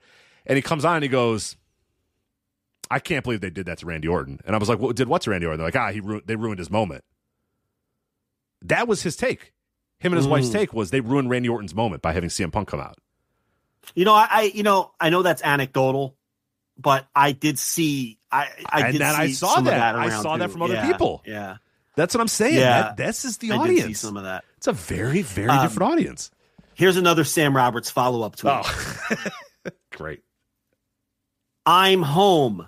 Wow, this is insane. I'm ready. Hashtag WWE Raw. Sam Roberts loved it, man. He's Sam, into watch the CM anything else, please. I'm begging you, watch something else. You know what? You know how CM Punk came across? Because I'm watching the promo without the sound. I'm just watching his eyes. I'm watching the video but the audio is not on. Those eyes, they're not good. You always say the eyes don't lie. The eyes never lie in pro wrestling. But the other thing about it, he's coming across like someone imitating a CM Punk promo with his mannerisms as I'm watching this without the sound. It's like he's mimicking his own. It's like someone's asking him to demonstrate how he cuts a promo and he does it. That's how he's coming across with his body language. Mm-hmm. And it's really just soulless is the only way to describe it. I mean, it's just, it didn't inspire any excitement. That's for sure. So, I'm already out. I'm out, Rich. I don't really have interest in this. Yeah, I mean, and there's the other thing too of like, all right, what's the programs? What are we doing? And if we're floating that, oh, he's going to face Stone Cold Steve Austin at WrestleMania Night 1, I'm like, great. I don't care. I'm glad you all can pretend to care about Stone Cold Steve Austin versus CM Punk at Night 1 of WrestleMania. I couldn't possibly care less. I didn't give a shit about CM Punk versus Kevin Owens when everybody was pretending that was a big deal. And Stone Cold and Kevin Owens. Yes, right. I'll have a morbid curiosity in it. Yes, but that's the Punk thing right now in WWE is morbid curiosity. That's all I have. Am I like, oh man, I can't wait to see what, like when he came back. Obviously, when he came back to AEW the first time, of course, everybody was like, holy shit, this is going to totally change the game and transform AEW, and it did. It absolutely did for the amount of time it did. The Collision was kind of the same deal of like, all right, well, he's back, and this is going to be a little weird. You were like more, I want to watch the car crash happen and see how they maneuver around it or whatever. Man, I don't know. I'm like you. I'm like, all right, well, we did the promo. He's back. I don't know. Am I anticipating Cody Rhodes versus CM Punk? Not really. Seth Rollins versus CM Punk? I don't know. Does that do much for you? Kevin Owens, CM Punk? It might do a little more fun. He's going to have to. That's not happening, Rich. I know. Why do you keep bringing that up? I'm bringing it up because it's funny because people are thinking that Kevin Owens is working, and I'm like, He's not. He's 100% not. The man working. re-signed with WWE with the intent of, I don't have to work with that guy. For the record, people. I get a main event of WrestleMania, quote unquote, against Stone Cold Steve Austin, and I don't have to work with that guy. Owens is a that is a man who is very. Well, you know what he is? He's principled, but he sticks to his own principles. That's Unlike the best Punk, way to put it. It's like the opposite of Punk, where Punk says he's principled, but doesn't follow any of his own principles. That's what he is. That's the difference. We have to move this along. So let's talk about this Survivor Series show. You got anything else on Punk? I think we covered it all. No, that's it. Backwards and forwards. Yeah, we'll see what ends up happening. It's not going anywhere. I'm sure we'll talk about it a lot more when he melts down. So this Survivor Series show, you touched on it. This was nothing if not a Paul Levesque era WWE pay-per-view. Just functional, boring, and totally forgettable from top to bottom. Yeah, there you go. All right. Move on to the next topic. I mean, what a nothing show. I honestly, when we had this on the run sheet, I was like, God, I hope we talk about CM Punk for like an hour and a half. I'm glad we did, because we did talk about CM Punk for an hour and a half. Because, bro, I got nothing on Survivor Series, man. This is a 4-hour show that happened, and I'm done, and I have no. Well, it wasn't even. It was like was it 4 hours? I thought maybe it was 3. Shorter. Maybe it was closer to 3. I don't know. I have no thoughts about this show at all. The thing about it is, and I've talked about this before, I think the biggest gap right now between AEW and WWE is the pay-per-view quality. AEW pay-per-views are almost always, the floor is that they're good. The ceiling is that they're one of the best pay-per-views you've ever seen. These WWE pay-per-views are just totally forgettable. nothing happening, a bunch of 3-star matches, boring as hell, a bunch of dead time in between the matches. Just functional, boring, dry, and existing is really what they are. And they're always like 5 or 6 matches. They don't even like load them up. So much whereas dead AEW, time. Oh my God. Much dead time. It's all entrances that take forever. Everybody stands around the ring. The match happens. Nobody makes any noise during the matches. The match ends. People make noise. Then they go to 5 different pre-tapes. Then we go to entrances. It's just so much dead time. Yeah. Whereas AEW pay-per-views are like 9 matches, 10 matches, wall to wall. One match ends, the next one starts. Action, action, action. All the matches are great. Everyone's trying to top each other. So that's a really wide gap right now between the two companies. The pay-per-view quality is AEW's biggest edge.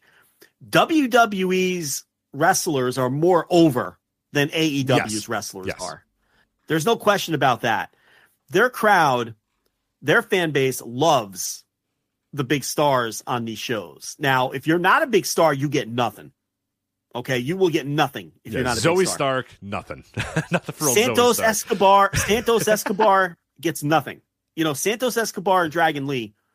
And look, that match is a perfect example of what I'm talking about. Santos Escobar and Dragon Lee went out there on this show. 2 wrestlers who I love. I love those guys. Oh, yeah, yeah. They went out there and had a 3-star match, if I'm being generous. They had an hour 2 Raw match on a pay-per-view. I mean, this was so toned down. Dragon Lee, why even sign Dragon Lee if this is how you're going to tell him to go out there and perform? I mean, it's a waste of time even having the guy. If these same 2 guys were given the same 8 minutes and 20 seconds on Full Gear, they would have had a notebook match. Do you have any doubt in your mind? Oh, God. They would have went out there and of course. And that's the biggest difference between the two companies right now is the quality of the pay-per-views.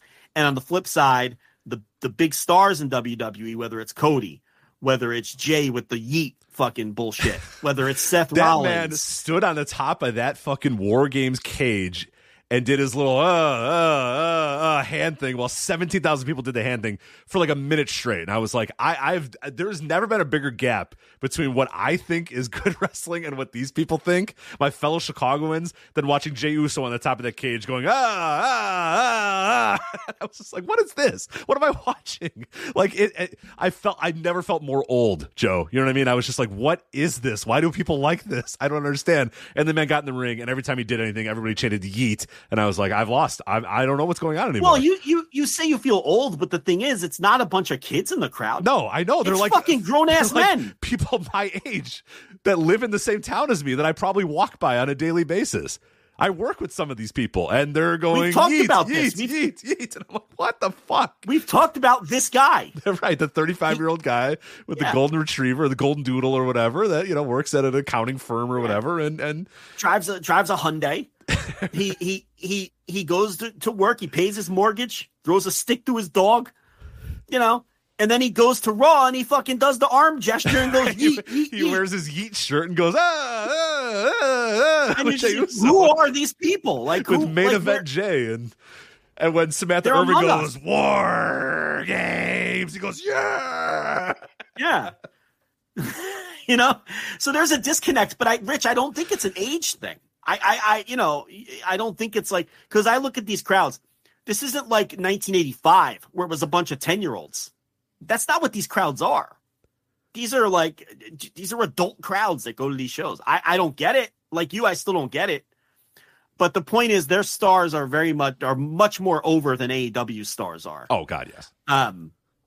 Which is reflected in the business. I mean, that's the name of the game. Get people over, and then, hopefully people draw money, and right now AEW just doesn't have a lot of wrestlers who are over, which is why they're not selling a lot of tickets. And we'll talk about that company later. But yeah, this was a pretty dry show. The women's War Games was built around Bayley, really. I mean, Damage Control is going to turn on her at some point. She just took 100% of the assault from the babyface team, basically, just one by one. Yeah, and it wasn't, beat her and down. the match wasn't any good. It was, trash cans and kendo sticks. Can we just, Joe? Can we? And I don't like War Games. I think all War Games suck. Can we just Can somebody enter a War Games match and not reach under the ring and pull out a trash can or a kendo stick or a chair? Can someone just walk in? I just want Tully Blanchard to walk in and find somebody to punch. You know what I mean? Like that. He's waiting for the door to open. Finally, the buzzer goes off. The door opens. He runs in. And he just finds people to punch. Can we just have somebody punch people again? Well, let's be clear on this. These are not War Games matches. These are not. But do we need 5, 4, 3, 2, 1, and then Asuka comes out, and then she goes and runs under the ring to find a weapon, and then it takes 7 minutes for her to get in the ring because she's searching for the right weapon, and then she pulls out a table, and the fans go, yeah! It's like, can someone just come and punch somebody? Can I just get something? But all War Games matches sucks, but that's fine. A few of them are good. A few of them are okay, but like, this, I was well over War Games after this night for sure. Yeah, Samantha Irvin screaming, and it's hard to take. It really is hard to take. But the match. Cody was the only guy in the men's match, I believe, that just ran in and just started punching people, and I was like, "Thank you, Cody. Thank you." Well, if you want to watch a 34-minute match with women just hitting each other with trash can lids and kendo sticks, boy, do I have the match for you. Yeah, I mean, I did nothing for me. I was bored out of my mind. And then Gunther defeats The Miz. The story of this one was The Miz just getting his fucking ass kicked and not being able to hang in any way, shape, whatsoever, or any form whatsoever with Gunther. So naturally on Raw, The Miz stepped up to Gunther and said, "I want a rematch." If I'm Gunther, of course, because no, I destroyed you in 12 minutes. I chopped you for 12 minutes and then I pinned you. No. You don't get a rematch. Why would you get a rematch? But so it's Paul Levesque, so we just keep going on the same. We just do the same matches over and over, and it's very boring promotion. But I mean, Gunther. It wasn't the greatest Gunther match, but it wasn't structured to be that way. It was just structured to be. And the thing about it is, you can have a match where an ass kicker totally destroys like a nerd, and it could be awesome. The problem is, no pun intended, the problem is The Miz is not the kind of guy who's going to take that kind of beating. You can't work with him like that. You know what I mean? Like, The Miz would shit his pants if he was booked with Roosh, and like fake an injury or something. Like, you can't. Right. So it's like, you can't, he's the wrong guy for that, because he's not going to get off on taking that beating and creating that kind of art. So Gunther knows he can't lay into The Miz the way he lays into Ilya Dragunov. You know what I mean? He knows that. So the match wasn't as good as it could have been for that kind of structure. So anyway, Robert Collins brings up a great point before we go to the next match. We forgot to mention the women's War Game match. Again, Robert Collard in the Noto chat room says, you forgot to mention the man advantage in the women's match that was decided by a poll sponsored by Ruffles, as there's Ruffles ads. Yeah. Fuck this company. Yeah, the Ruffles ads throughout the show, which were... It just adds to the like, I don't understand. I don't get it. It's just like, oh yeah, Michael Cole's like, this match is sponsored by Ruffles, brand new Ruffles. Now, right? I'm like, oh my God. Well, look, when Nick Khan came on board, he said they're going to laser focus on corporate sponsorships. Yeah, and they're making a shit ton of money on it. So good, God bless them. They have a Slim Jims thing with LA Knight, and the New Day drive in on a Slim Jims Corvette or whatever the fuck car it was, and it was like Ruffles and Slim Jim and all that. I'm like, hey, you know what? Get that money, man. Get that money. I don't care. This company's already dog shit anyway. Who cares? Tony Khan does the same thing with the video games and the Texas Chainsaw Massacre deal and all. It's just unfortunately something you have to deal with in Major League Pro Wrestling now. But WWE really, like everything else, they just shove it down your throat. I mean, they're making billions and billions of dollars. Did they need to chase every nickel? Right. So they need unfortunately $30,000 of the Ruffles sponsorship they got for this or whatever. But, and unfortunately, the answer is yes. Yes. You have to chase every single nickel, and that's just the way it is. So, Santos Escobar and Dragon Lee, and oh, by the way, in that War Games match, the heels, the baby faces had the advantage. Yes, right. Sponsored by Ruffles. Yes, because they had a poll sponsored by Ruffles, and the fans voted for the baby faces to have the advantage. Sponsored by Ruffles, right? Which totally ruined the psychology of the match, because now everybody, your natural inclination is when the odds get evened to get excited and charged up, and it looks like you're cheering for the heels. Just a total mess. But I will say that they did do it in a good way, that Bayley was the one that took most of the assault from the baby faces that had the advantage. And if we know that eventually Bayley's going to be the one that they turn on, which they're going to do, it does. So they made it work a little bit. I saw some people being a little more critical about it. I kind of get from where they did, because the idea here is that you're supposed to kind of feel bad for Bayley, because Bayley's about to get turned on by these people. So now, will it happen now, or it's Paula Vex, so it'll happen in 9 months? I don't know what to tell you, but at some point she's going to get turned on by them. So next was the Santos Escobar Dragon Lee match I already talked about. A total nothing match. Boring thinking, as fuck. That sounds good. I'll check that out. No. Surely this will be entertaining on this WWE Survivor Series premium live event. No, it's boring as fuck. Yeah. So Rhea Ripley versus Zoe Stark. As you noted, Zoe Stark isn't very over. No. Mommy is over, but not when she wrestles, because these people don't care about wrestling matches. They care about entrances and mommy, but don't really care when the bell rings. And the personalities and everything else. And I mean, what do we know? It's obviously been a winning formula. Yeah. I mean, right. We're always on the losing team.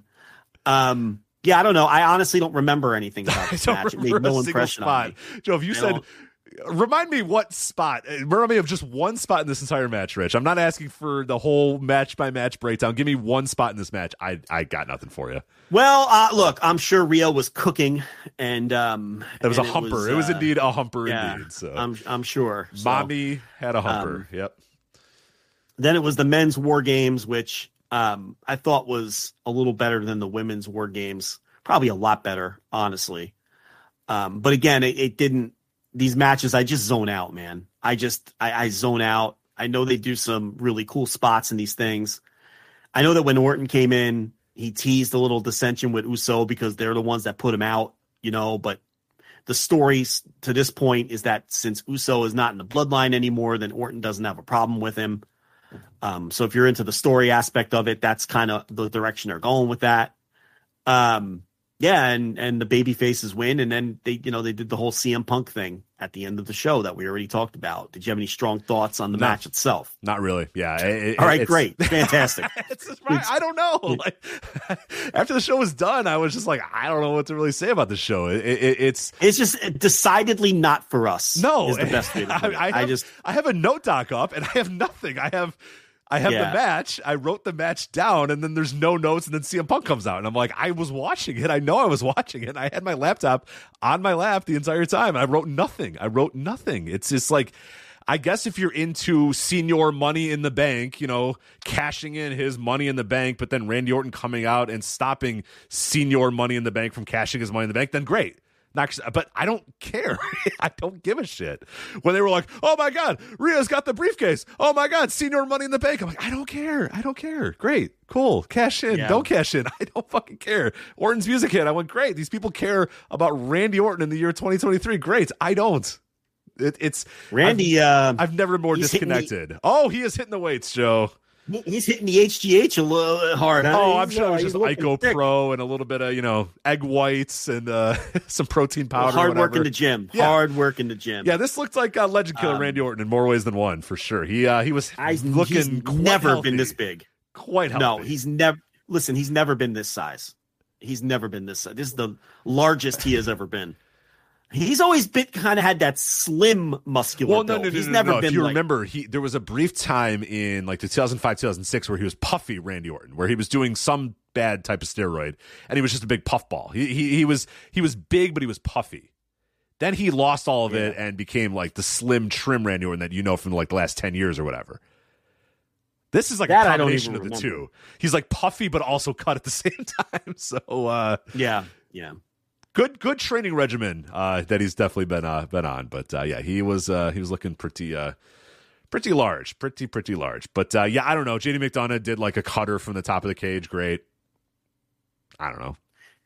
All right, so I've avoided this. Let's pull up the old cage match and see what the inmates thought of this show. You don't want to do that. I do want to do that. Okay. What's interesting is that the rating for the show is so wildly different than the ratings for all the matches, which is a clear 8.48 for the show. But none of the matches are rated that high. No, both War Games matches are over 8. I guess. Yeah. Oh, I see. And Gunther Miz is 7.18. It's just the other two matches that don't have great ratings, and then you toss in a little dash of Punk. I could see why they would rate it high. If you liked the War Games matches. Yeah, he came out, and that was a pretty incredible moment at the end. So now 98 people giving it a 10. I mean, let's pump the brakes. This is not one of the greatest shows that have ever happened in pro wrestling history. Ulti King 92 says it is a greatest Survivor Series War Games. Almost all the matches were exceptional, worthy of the greatest match in the history of the Survivor Series. The 2 War Games were exceptional, with Kairi Sane's intervention for the women's War Games and spectacular actions, not to mention the return of Randy Orton in the ring during the men's War Game match, who made us Randy a RKO on the fly and the DDT of the second string in sync with the other wrestlers of his team. The return of R-Truth was not bad backstage. And of course, the return of, quote, the best in the world, unquote, CM Punk at the end of the show after 9 years of absences. Ulti King 92.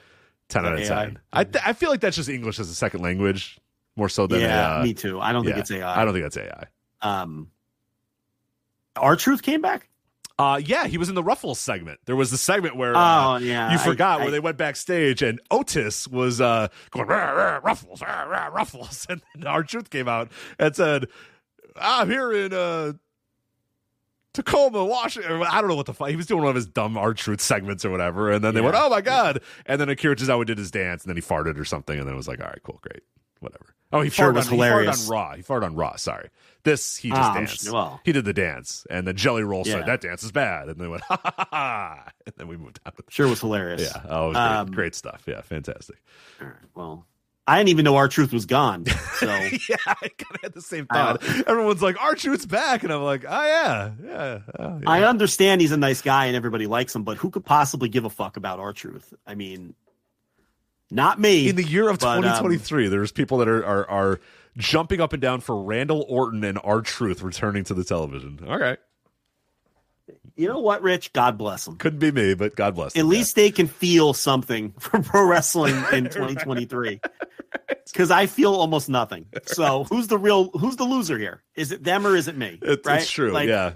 Well, I'm watching this. In the background of this, I'm watching the Real World Tag League, and it appears they were doing this show at the meat market. You know, sometimes they work at that like vegetable meat market outdoors. Yeah, one of my favorite venues for All Japan. And the team of Cyrus and who was it, Ryan Davidson he's teaming with? Yes. They just won a match, and they just acquired a big slabs of meat, and they seem very happy about that. So I was pretty happy for them to. Well, I mean, if I won a slab of meat in a wrestling match, it was a pretty substantial slab of meat, I'll say. I'd be pretty happy, too, to win that. So good for them. Yeah. Yeah, no doubt about it. So that's what I'm using to feel in wrestling in 2023. These people are using Yeet shirts and Randy Orton returning, but hey. Yeah. Sorry, Jiro just got out of my screen, so I'm no longer feeling those same feelings that I had. So. Yeah, Jiro has unfortunately returned to Japan. I wish they would have kept him employed so we wouldn't have to watch him. Yeah, he'd be great doing these Akira Tozawa dances with Akira Tozawa. They should rehire him. Paul, come on. I agree. Bring him back, Paul. Do the right thing, Paul. Yeah, do the dance. Because he's going to get booked everywhere. You know he's going to get booked everywhere now. And unfortunately, we're stuck with Jiro again. Yeah. He's not Jiro. He's did they buy his name or something? WWE? Oh, is he not Jiro? I'm watching with the sound off, so I don't know what he is. Hold on. He is that's the wrong. There's like 19 Jiros on Cage Match. Hold on. Icky Man Jiro. Is that like a rib because he's ugly? Like he calls himself Icky Man? Like, is that a rib? Maybe. All right. He's Kiroshiro, Tokyo, Japan. Yeah. Right? Yeah. Okay. Yes. He's not So did WWE like did he sign the rights to Jiro away to them? Did he sign over his name? Yeah, I think he did. He must have. He hasn't been billed as Jiro anywhere in Japan on any of these shows. So, man, the guy goes over there. His career goes nowhere. He doesn't get past level up. And now he loses his name. Which isn't that big of a deal, I guess. But it's kind of like it's kind of like the Kurt Stallion thing too, where it was like, dude, I don't know, like it's fine, but like, should you have signed your name away to them? Like, maybe don't do that. Yeah, when you're Kurt Stallion, maybe just keep that fucking one. Jiro. Nobody wants to watch Jiro. Yeah, I'm watching him on my screen, so I no longer am feeling. I'm no longer feeling anymore on this. Anyway, that was Survivor Series. Get into it right there. As you can tell, we'll be on top of all the happenings in World Wrestling Entertainment moving forward. You know what people should be on top of, Rich, is the Flagship Patreon with so much new content. I mean, it is incredible. Stupid amount of content that we've been doing. Obviously, the $10 tier is going to get you access to everything, including the live, unedited flagships. And then we've just had so much content. You started that Brett versus Owen series. Mm-hmm. Episode 1 out there.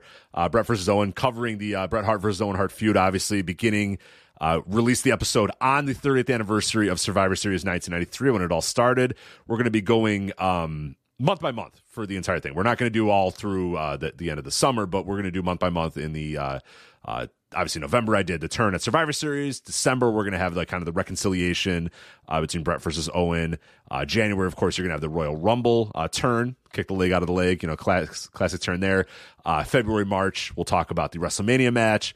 And then we'll do a little bit about the SummerSlam and a little bit about everything after that. But yeah, a deep dive, deeper than anyone's ever done on the Bret Hart versus Owen Hart feud from 1993 and 1994 is up there right now at patreon.com/voicesofwrestling, voicesofwrestling.com/patreon, or flagshippatreon.com. Episode 1 out there right now, $5 tier, Brett versus Owen. But really happy about it, and feedback's been great for it. And yeah, I'm really excited. I already got a lot of the notes ready for the December episode, and it's going to be really, really good as well. So the October Notebook Roundup went out about a week ago. People love that column where I culled together all the best matches worldwide in a given month. It's loaded with statistics, top 10 matches of the month, top 5 wrestlers of the month. And it's a great way to keep up with some of the best matches worldwide that may have slipped through the cracks. And the October edition just recently went out. I just put an article out yesterday on the heels of a few weeks ago when I wrote that article about the blatant free WWE PR that a lot of the wrestling media did when SmackDown changed nights for the World Series, which, Rich, that ruffled a few feathers in the wrestling media world. Feathers, indeed. That's putting it lightly, yes. Some people were angry at us, to say the least, that I wrote that article. Well, coming to me to be angry at you, and I'm like, I don't know, talk to him. But yes.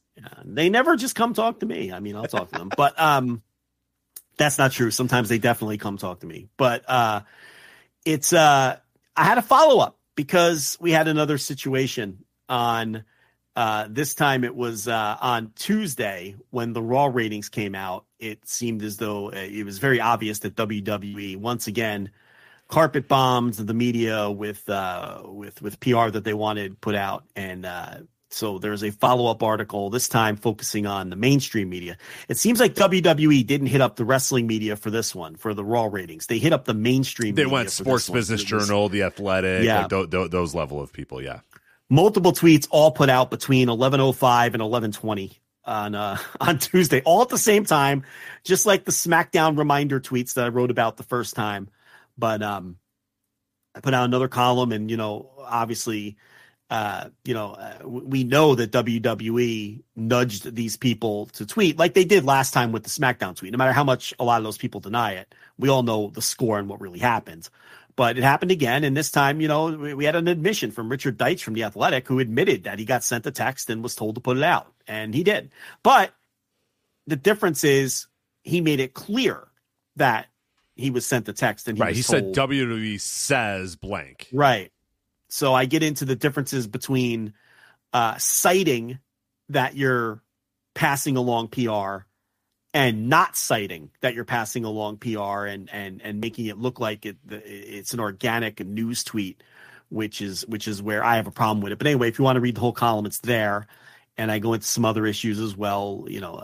Another rant about the media embarrassing themselves at these press conferences and how it all ties in, and how the wrestling media really isn't helping themselves by defending the cartoonish, clownish antics that their fellow media members participate in when they go to these press conferences. So that column is up. Obviously, the Thursday Dynamite reviews every single week. You will find those behind the paywall. Match of the week. This week, I found a real gem. That Roddy Piper and Bob Orton versus King Tonga versus Superfly Afi from Kuwait in 1986. First of all, I did a mountain of research just to nail down when the match took place. That's number one. And I write about it in the piece. And then the match itself, I mean, I wasn't expecting what I got. It was a real gem. Did you watch it or no? I haven't watched it yet. I was planning on actually watching it after this show. I tend to go like, I'll just pop things up on YouTube or whatever. I'll just put random wrestling on when I'm trying to go to bed after this show. And this seems like a great match to do that. So I think that was my plan after the show to do it. So no, I have not watched it yet, but I am planning on watching it tonight. Well, it shocked the hell out of me because I thought they were just going to go through the motions and have a typical mid-1980s WWF, house show style match. But they went out there and plundered it up, and fucking Siviafi got color, and it was just a wild, wild match that blew away what I thought I was going to get. So there's an interesting write-up, of course, with the match of the week. I always try to do an interesting write-up. It's not just a YouTube upload. Now, here, watch this match. No, I do some research. Do a nice write-up. I give you some history. So I think this is one of the more interesting match of the weeks that I've done in some time. And then the last thing I want to plug on the Patreon side is an article I wrote last week, because we haven't had a show since that article went up, and it has become known as the "You Can't Be Half a Gangster" article, because I used a quote from the show Boardwalk Empire to tie the piece together. The official title of the piece, though, is "It's Tony Khan, Not the Fans, Who Needs to Put His Money Where His Fucking Mouth Is." And of course, the column was inspired by Tony Khan's comments at the Full Gear press conference, where he told the fans who wanted clean wrestling on his in his promotion to put their money where their fucking mouths are and watch the Continental Classic. So I wrote a column basically making it clear why, number one, Tony Khan was out of line for making a comment like that, but this sideways direction that AEW has gone in, and how it started, and where it's going, and why it's a problem. And the piece got absolute rave reviews from everybody who read it. But more importantly, and I think maybe not more importantly, but more interestingly, it's made its rounds around the wrestling business. Right. It got read. And it got read and seen by a lot of people. It got read and seen by a ton of people. And we got feedback from, wrestlers. I've gotten feedback from multiple wrestlers inside AEW who read the piece and said basically that I hit the nail on the head and identified all of the issues going on in that company right now. And I couldn't have been more right. And Rich can co-sign at least one of those people from inside the company who, and we're talking main eventers here. I mean, I'm talking everyone from main eventers to right on down the line. This article made the rounds, and, quietly behind the scenes in pro wrestling, media people in AEW, trust me, eyeballs have seen this. The eyeballs that, I had a lot of people say, you need to send this to so-and-so. Believe me, I think everybody has seen it at this point. Trust me when I say that. So, it's look, I don't mince words. It's a very biting piece. It certainly isn't going to make me any friends. I'm sure there's some people annoyed and agitated with me, and, because I go after some people pretty hard in it, but it's gotten tons of praise too. And it's gotten praise from the AEW locker room, which is something that, it's like I said on the TV review today, when I did the Dynamite review, don't think that the people in the company aren't aware what the current problems are in the company. That being this weird sports entertainment-like direction that the company has taken this year. And the fact that, and what the article centers around, AEW losing their identity and no longer being an alternative in the space. And that's really what a lot of the people who have given me feedback have agreed with strongest, that they've lost their identity and they're no longer positioned as an alternative. And, that's what's what has a lot of people, even inside the company, concerned with and down about. And, so that's a column. So that, again, $10 tier will get you everything we ever do. So that's what I would recommend people subscribe to. And you could read all these columns that we're talking about. You could hear all the audio that we're talking about, and you could check out that, what has come to be known inside the wrestling business as the "You Can't Be Half a Gangster" piece. So, you can go ahead and read that. And, like I said, almost universal rave reviews. No one has contacted me to tell me to fuck off yet. I'm sure they're thinking it. But look, it was stuff that had to be said. And it's stuff that I've been saying since March. And, it's and now it's become just the common criticism of the company and the direction that they're going to the point where, MJF just tweeted, before, let me pull up the MJF tweet and then we could transition out of this it's being referenced on it's being alluded to / reference on actual AEW television by multiple people, not only just MJF. I mean, Moxley definitely talked about it as well a little bit. So yeah, Moxley and his I guess it wasn't on TV, whatever, the promo that they did for YouTube or Twitter or whatever. Yeah, very, very, very heavily referenced, or alluded to at least there. And then MJF quite basically for people who it. haven't seen it, Moxley was talking about how the Continental Classic is more of what AEW needs to be. And AEW two guys get in the ring to determine which guy is better than the other guy. You know what I mean? That's what it's all about. And so MJF before Dynamite tweets out, "I didn't sleep a wink, in a shit ton of pain and can't get comfortable, but it's Wednesday. We got a show to put on. I hear it all. I read it all. I see it all. I'm wide awake in more ways than one. Let's restore the feeling." Listen, everyone in that company is aware of the criticisms, and now you're seeing them express it publicly. So, and if you saw Dynamite last night, they took some baby steps in reverting and getting away from a lot of this goofiness that has, look. It was the least goofy show that they've done in a while. And I think what was more telling, and I don't know if you brought this up in the Thursday Dynamite review, but one thing that I loved about the show was everything was done looking at the camera, to the camera, or in the ring. The lone exception was the Timeless Tony thing, but at least the Timeless Tony thing, you had RJ City walk back into the room to talk to her. So at least you had the idea that no hidden cameras, nobody backstage seeing a segment or whatever, none of that stuff. Everything was done looking at the camera with an interviewer, all that, or done quite literally in the ring. So that was, to me, a pretty small step as well. I maybe should say a big step from where they were for a lot of 2023, where you had the hidden camera, you had just pre-tapes, all this sort of shit. The lone exception was the Timeless Tony thing, and even then, I don't even count that because RJ City did go back there and say, "Hi, I'm here with Timeless Tony" or whatever. So I thought that was good. Yeah, I mean, the theme of my review this week for the show was show us, don't tell us. Yeah.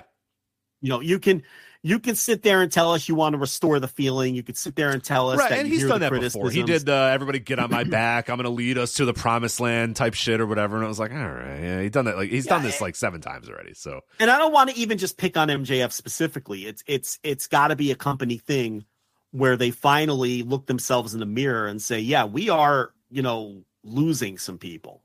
And maybe that is the reason that we're only putting 3,000 people in a building for a Dynamite, or, and I think a lot of their consumer metrics that they're struggling with are being masked by the fact that they're running more pay-per-views, and they have a $10 million gate at Wembley, and they have another 2 hours of TV. So they are generating more revenue. There's no question about it.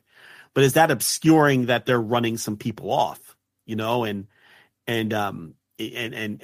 now there can be no doubt. I mean, there's basically public admissions from people in the company that they have gotten off course of what this company used to be and what they used to stand for and the type of product that they were trying to put out.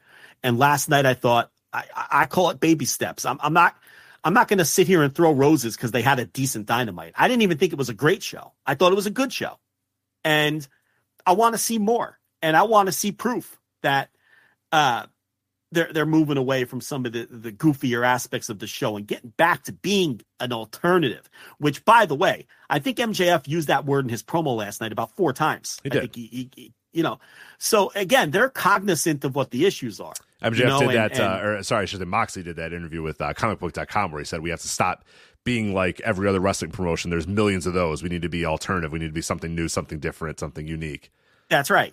So again, another public comment from someone in the company. So they know what's going on. And by the way, where are my critics who said this wasn't really happening? Where are they now, Rich? Where are the critics? I can't find them with the search party. Probably where are the critics who told me for months and months and months that I was out of my mind and the tone of the company hadn't changed and none of this was really happening? Where are they? They're posting Boss Baby memes somewhere in some universe. Where are they? Where are my critics? Writing think pieces that no one's going to read. That's what they're doing. Where are my critics? They're gone, Rich. I can't find them anywhere.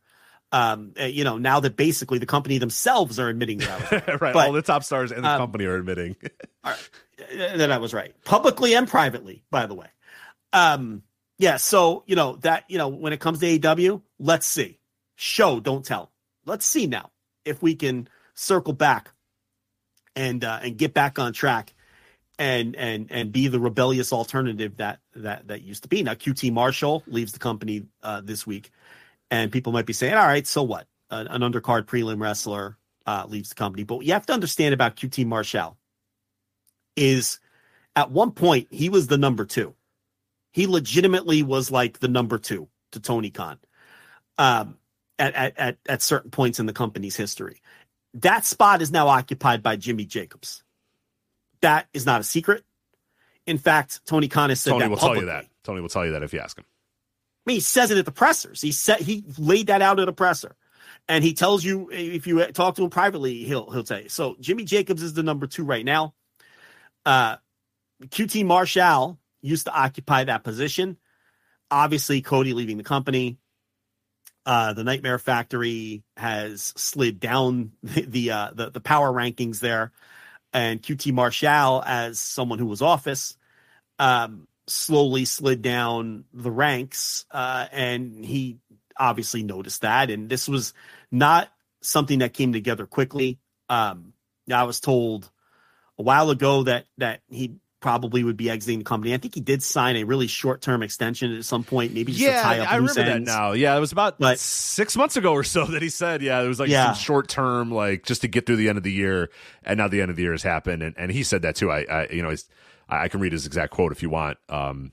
Right here, it says, "Thank you, AEW. Thank you, Tony Khan. I've had the privilege of being here since day one." And when he says day one, he means quite literally day one, because All In, the original All In, he was the first person I met at the building when he was helping out all the media get through the building or whatnot. So he was like day one stuff with All In. Like he was involved ground floor of All In. But and I've written over 750 formats for All Elite Wrestling, and always with pride. As much as I've enjoyed being a VP, manager of talent relations, and wearing a myriad of different hats, the company has changed a lot since 2019 and is heading in a different direction, and I feel that it's best to do the same, as we only get one chance to go all in. I've officially resigned from AEW and will have fulfilled all obligations by the end of 2023. Thank you to everyone from the front office to the production trucks to some of the hardest working talent in the sport. Most importantly, thank you to those who booed, cheered, or took part in this season of my life. So look, it's very obvious that the Creative Pro crew has usurped the Nightmare Factory crew when it comes to influence in what you're seeing on screen in right, AEW, which is your Pat Bucks, your Kevin Matthews, your MJFs. MJF. Yeah. Right. The guy who who helped get most of those people probably, increases in jobs or jobs in general. MJF, a guy who was trained at that school. So, yeah. And you can clearly see a shift in what we're getting on screen, because if anyone remembers what WrestlePro / Pro Wrestling Syndicate, which was the original name of the WrestlePro promotion that Pat Buck owned with Eric Pleska, that we used to cover on this show a lot back in 2013, 2014. They had a business falling out. Eric Pleska owned the name Pro Wrestling Syndicate. So Pat Buck had to technically create a new promotion, and that's how WrestlePro was born. But all the talent went with Pat Buck because he was the better businessman, the better boss, the better promoter, the better booker. And Pleska he kept the name PWS, and he tried to run some shows in the aftermath of the split, but he didn't last very long at all. And the next part, I swear I'm not making up, he eventually turned Pro Wrestling Syndicate into a women's bikini volleyball promotion. Right. I'm not making any of that up. None of that is made up.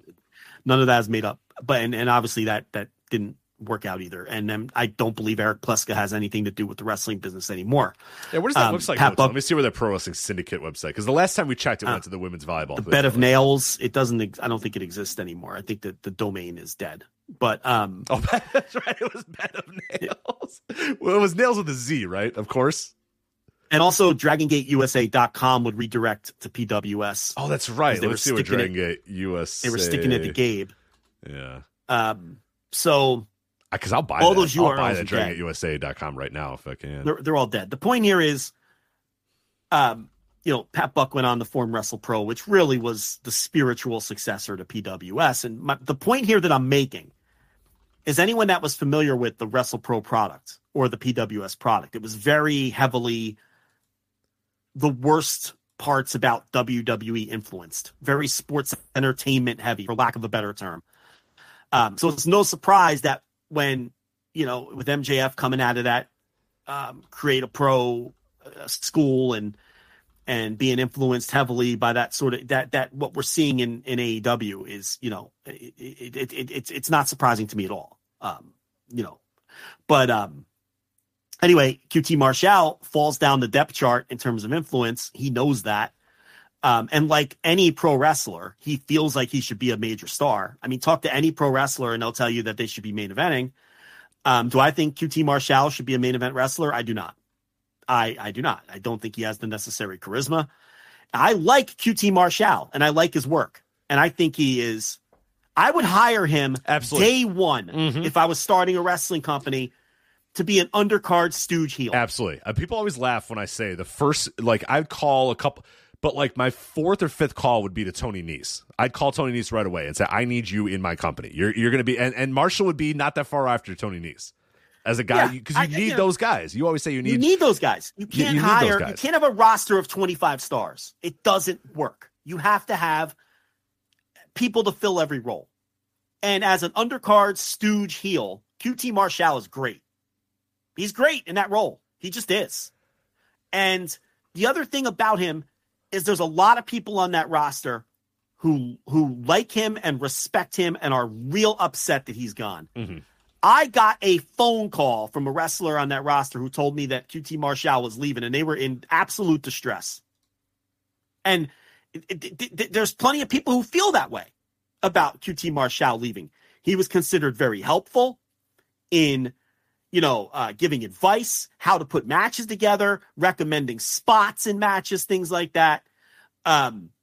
It's maybe one of the final pieces of the Nightmare Factory puzzle that are no longer going to be there. And he fell out of favor. And from that standpoint, it's a bigger story than people think. Now, the QTV stuff fucking sucked. I'm not going to sit there and tell you that was any good. The thing about these stories is this never has to be black and white. I mean, do I think QT Marshall has good ideas that end up on screen? No, absolutely not. I think a lot of QT Marshall's ideas were part of the problem, right. with the QTV stuff, and he is very much, again, this term, it's just the best way to put it. He's very much into sports entertainment, and he made those New Japan comments to Nick Hausman, which I think Nick Hausman did a very poor job of parsing out. I don't think QT Marshall meant literally that AEW was mirroring New Japan's more rigid, storytelling style. I think I wasn't there. I don't know what Hausman was told. He didn't talk to Marshall directly, though. If you notice, he attributes those quotes to other sources close to Marshall. I think it was probably more of a thing where he said, we're bringing in, Will Ospreay and Kyle Fletcher and all these New Japan people, and we're doing these New Japan tournaments. Because it's very obvious if you watch AEW that they are not mirroring New Japan right. Pro Wrestling Nobody style. that watches both of those companies thinks, gosh darn it, AEW is just becoming too much like New Japan Pro Wrestling. Nobody. And that was laughed at and rightfully ridiculed by everybody who read that article. It's just a poor job of parsing out those comments. Because you got to follow up then. The next follow-up needs to be... Now, hold on. That doesn't make sense. Why would he say that? Yeah, or what specifically, or even if you don't want to push back on, like, it doesn't make sense, what specifically what specifically is happening in AEW right now that is reminiscent of New Japan Pro Wrestling? Or what to... More specifically, what do you mean when you say that? What when you say it's becoming more like All Japan or New Japan Pro Wrestling, what do you mean by that? And let him sort of take the ball in his court. But like you said, we're talking between an intermediary or whatever. And like you said, it was probably a game of telephone where QT Marshall said, we're bringing in these wrestlers. And to him, New Japan Pro Wrestling, quote unquote, is, and this is just me paraphrasing, I don't know if this is actually what QT Marshall thinks, but the way I read it was, we're doing a tournament and we're bringing in Will Ospreay. We're doing New Japan stuff. We're doing matches that don't really have any stories. This is New Japan shit. We're doing Forbidden Door and Wrestle Dream. And stuff like that. It's like... and we're in a business relationship with New Japan. I think that Wrestle Purist did a much better write-up on the situation. I think they have people there who are closer to it. And I think that even Fightful debunked the New Japan, the product being like New Japan as the reason Marshall left. Fightful debunked it. So anyway, he fell out of favor. and he's going to move on. And I don't know what's next for him. I mean, he obviously was the AAA Latin American champion for a time, and he worked really hard with that title, defending it on indie shows. And AAA was happy to have him have that title because it meant that their title was going to be on AEW TV. That was what AAA was getting out of that. And he dropped that title, I think, a couple of weeks ago. But I think that there's work in AAA there if he wants it, and he could probably be a main event level heel there if he wanted to be. And it's if he wants to be a main event wrestler, I think AAA might be his best path if that's what he wants out of this. I also think that there's the obvious connection with Cody, right? Where Cody could get him in, maybe as an agent, because everyone praises his work in that kind of role. I don't think he would get very far on their roster as a wrestler. Oh, no, no. Not the way he looks and not the way he works and not the charisma and all that sort of stuff. And again, I like him. Yeah. He'd be a day one hire for me, for my promotion that I would do, but not for World Wrestling Entertainment in 2023. No way. But he wants to be a star, and he's not going to look. I know he hits the pillow at night thinking he's going to be. And everybody does. For the record, and you pointed this out too, but I think we need to reiterate this again. Nobody joins the wrestling business, and nobody is in the wrestling business to be a jobber on Dark or to be on Rampage or be on everybody wants to main event WrestleMania and be the top star and win all the titles. Every wrestler. And thinks that they can do it. Right. And every wrestler thinks if I just got the opportunity, I would be able to do that, but I'm not getting the opportunities. Correct. Every wrestler is unhappy with their push unless they're in the main events. That's just how it's been forever. I'm going to tell you I'm going to tell you something right now. There are 3 wrestlers in America happy with their push. Roman Reigns, MJF, and Cody. I'm telling you right now. Right. There are 3 wrestlers in America happy with their push. Every other guy wishes they would get pushed, win more matches, and get the opportunity. Yes. Yeah. I'm telling you right now. Now, you might have people on the way down who accept that their time has passed or they like that they're making a nice check. I'm sure R-Truth is happy with his spot. There's a good example that we just talked about. But it's like that's a different kind of situation. And I'm sure there's prelim wrestlers in every company. Nobody in their prime is cool being on the undercard.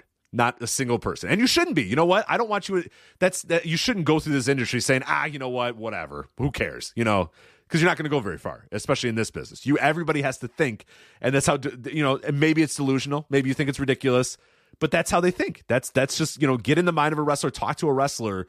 Most of them would tell you, if they just get, if the right guy gave me the right opportunity, I could main event that match, or I could do this, or I could have the best match of the night, or that's they all think that, and that's fine. That's good. That's good to think that. Hey, every guy in an NBA bench, like you said, maybe there's the veterans on the way down. Those guys on the NBA bench, they don't care. They're just happy to get their 12 minutes a game and get their contracts or whatever. But everybody under the age of 30 that's sitting on an NBA bench just knows, shit. If they gave me an opportunity, gave me the ball, I could be an all-star. I could win a title. Yeah. Every single guy. I'm sure, and now the chat's getting sassy, coming up with other examples. Look, the point here is most wrestlers are not happy with their position or their push. Right. Nobody in their prime. And QT is still, and a lot of these guys have a self-inflated idea of how far they can go. And that's just because they're confident, and then he's a guy who wants, so I don't know if he would, my point here was that if Cody can get him in as an agent or something, I don't know, based on the way people have said he views himself, if he would even want that right now, because he thinks he can go somewhere and be a star. So we'll see where he ends up. But I will say that, it's a bigger loss to a lot of people in that company than you would think. And this was someone who at one point was very high on the in the pecking order in terms of influence in the company. So now in terms of if you're concerned with, dopey on-screen product, it's probably a net positive that he's gone because his ideas were very silly. I mean, everyone saw QTV. It sucked. QTV was awful. And I could tell you that when CM Punk came back and they gave CM Punk Collision, one of the first orders of business that CM Punk wanted to do on Collision was get Will Hobbs away from QTV and get QTV as far from Collision as he could. I mean, that I was told that when I was told, I basically saw the format for the first 2-hour Collision. And one of the things on that format was Will Hobbs turns on QTV and beats everybody up and splits from Q. That was supposed to be on the very first Collision. and they never ended up doing it. And they just kept getting pushed back and pushed back and pushed back. And then eventually they did split them off from it, but I don't think it was with the big, I don't remember, maybe someone can correct me, but I don't remember it being a big angle or a big beatdown or anything like that. No, I don't think it was anywhere near what we all kind of thought was going to happen. We thought it would be like, a segment would happen, and then he would just start, lariating, QT's head off and powerbombing Johnny TV or whatever the fuck. Well, that was the plan. I mean, that was literally the plan. Right. So, but they didn't do it that way. I think eventually he beat up QT, but it wasn't, and it didn't happen because, the whole Punk thing with Collision, it's a tricky thing because while Punk had a ton of power in his little corner with his island of misfit toys, there was also a lot of stuff pushed back on. So it wasn't like his complete vision. Right. Well, he couldn't change, he could change his little island of misfit toys, like you said, and kind of maneuver them how they wanted. But then he was kind of like, oh, hey, can we change this and this and this? And they're like, hold on a minute. This is something we have on all of our shows right now. We can't just change it because you don't like it. We're not, make no mistake. He was, it's so hard for me to put into words. He controlled the show. Don't make mistake. Don't make that, make no mistake about that. But there were a lot of things that Punk wanted to do that he was told no on. And Punk being Punk is he would still go on TV and try to do those things, which is why it always looked like he was in 20 different directions. Because, he wanted to, fuck it. He wanted to work with MJF, which is why he was carrying around the real world title or whatever. And he wanted to do business with MJF, but Max wasn't interested. He wanted to see out the story with the Brochachos and felt that doing a diversion and doing a story with Punk would just derail or take attention off of this very long-term story that he was laying the groundwork for with Adam Cole and the Brochacho stuff. So that's one example of something Punk wanted to do that he was told no on and ultimately didn't get to do. But what did he do? He came out every week with that fake title belt anyway. Because he's CM Punk, and he's not going to take no for an answer. And he was baffled that MJF would rather do this goofiness with Adam Cole than do sort of this big match with him, with the lineal champion, to determine who the real champion was. But that is one example of something he couldn't have. And there's other obvious examples.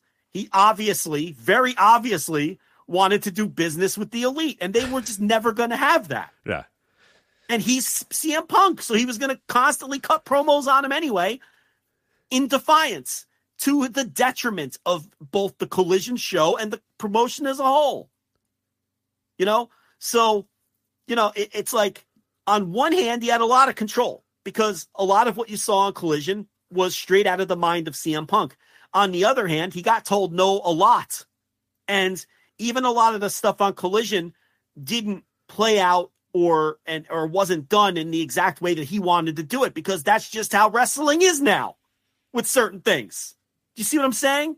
So it's like he lost a lot of battles too, even though he did have a lot of control over that show. And it also it played a weird part, and it felt like it at the time too, where Collision felt like it was on its own little world and its own little universe or whatever. Because then things that would happen on Collision wouldn't necessarily be followed up with or carried over to Dynamite and Rampage or whatever. And that's why you can't do that unless you're going to make a dedicated roster, unless you're going to do a quote unquote fully dedicated roster split like we talked about at the time. Like, it was always going to be kind of weird that people were sort of one way on Collision, then another way elsewhere. It was just, that structure was just never going to work. And obviously what we saw was what the end result was eventually going to be with that show, where it was just, it felt like it was on its own little island in its own little world or whatever. And there's a way to do that and make it work, but the way that they did it was not, they half did it. Look, it was untenable. It was never going to work. No. Having Punk run a show on Saturdays that was kind of in the same unit. It was a mess. Right. It was a semi-universe that he kind of created, but it also had to adhere to some of the universe rules of the other AEW universe. But then all the other AEW universe didn't relate at all to the Collision universe. It was never going to work. It was a fucking disaster. He's trying to force things that weren't ever going to happen.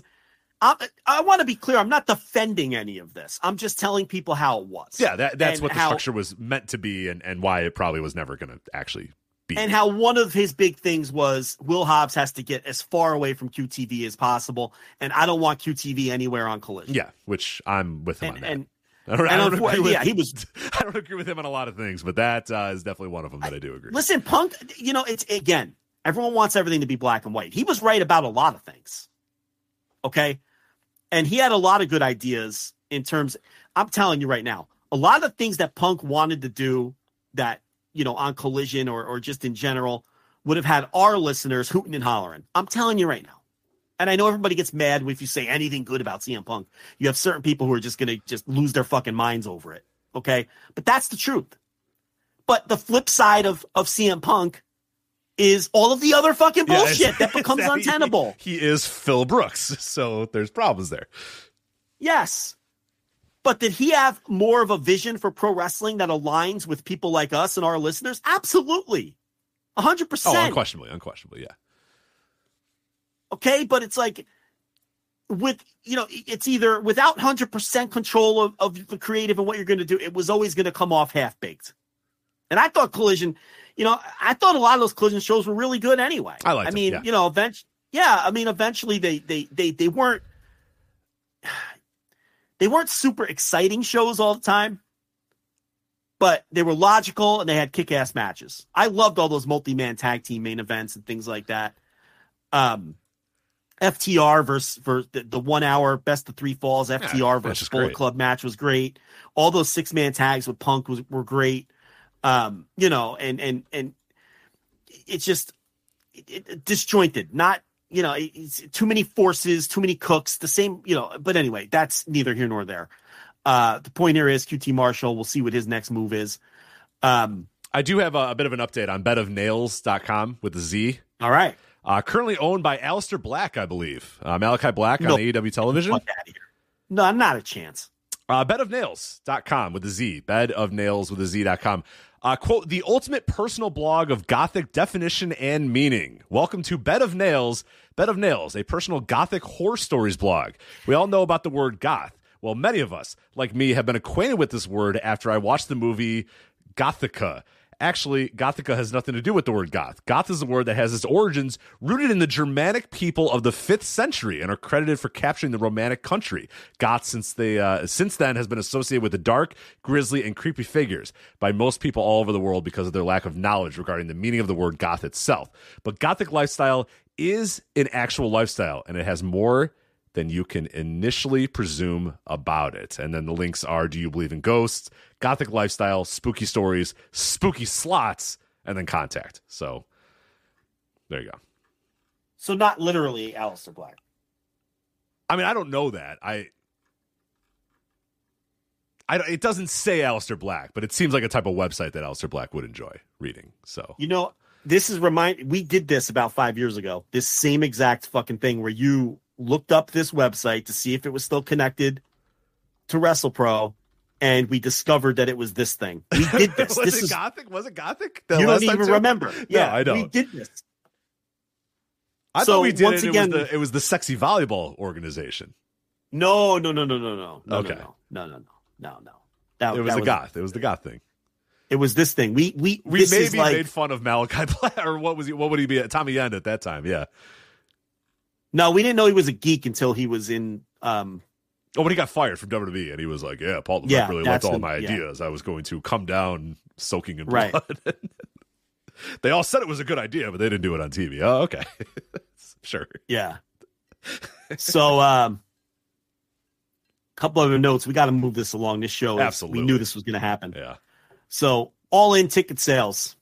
So it looks like they're going to do well again because. Now, the general on sale is Friday. Correct. Tomorrow, if you're listening live. Right. So there'll be an uptick there, but they already have, according to WrestleTix, an estimated anywhere between 25,000 and 29,000 tickets out just from the pre-sale. So this is already their second biggest gate of all time. And they're, this is obviously going to be another massive success. I mean, anytime you put 40,000 people in any building, you cannot call a show a failure. I don't care if he did 80,000 last time.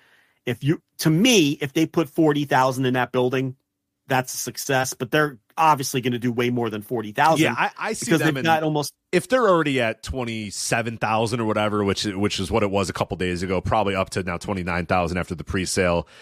We're going to general on sale. We're going to get over 40,000 easily, I would say, and then I think you could pretty conservatively get to 50,000. I think. Now, is it going to get 80? I don't know about that. I don't think you're going to get 80,000, but yeah, I can't. If you're between 40,000 and 50,000, that's a tremendous success for a professional wrestling show. So I can't sit here and tell you they're going to. I can't sit here and tell you they're going to do 80 again, but I think 40 is a lock, and then anything after that is gravy. And here's the thing: the tickets are way more expensive. They can have less people in the building this time around and have a higher gate. And I think there's a really good chance that could happen because, they put 50, 60,000 people in there with these ticket prices. They're going to challenge the gate that they did last year. So, listen, give them credit. This is going to be a big success again. This show's not till fucking August, and they have 30,000 tickets done now. Anything yet? They've literally just announced the show. So I agree. I was kind of a little surprised. I thought this was going to come out at like 10,000, 15,000, maybe like that. But the fact that they're already butting up against 30,000 just for the pre-sale, this is going to be good again. Yeah, and that's before the tickets are officially on sale, and then you have 9 more months to promote the show. Mm-hmm. So, I mean, the show's going to be... Look, I don't think doing 80 again is impossible. I'm not officially predicting that.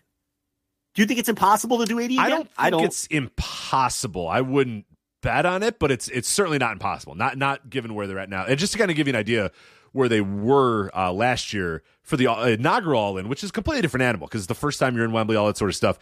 Day 1 pre-sale, they were at 36,000. Day 2 pre-sale, they were at 43,000. Day 3 pre-sale, they were at 50,000. So we're now passing. We'll pass day 3 Friday. We'll know exactly by the time most of you guys are listening to this, and they're going to be short of 50,000. Of course, they're not going to get to 50,000, but to be at 30,000 after 3 days for the second time around is still pretty damn good. If they close ticket sales and never sold another ticket, 30,000 tickets is a pretty damn good sale. You know what I mean? Like, that's good. That's a really, really good number for live event tickets. So, yeah, if they get anywhere between 50 to 60, anywhere in that range, like I said, I don't know if I would bet 80,000. I really don't. I don't know if they're going to get there. I don't know if they're going to get to 80,000, but that's not going to be a bad thing if that's the case. Well, let's see where they are after Friday. Right.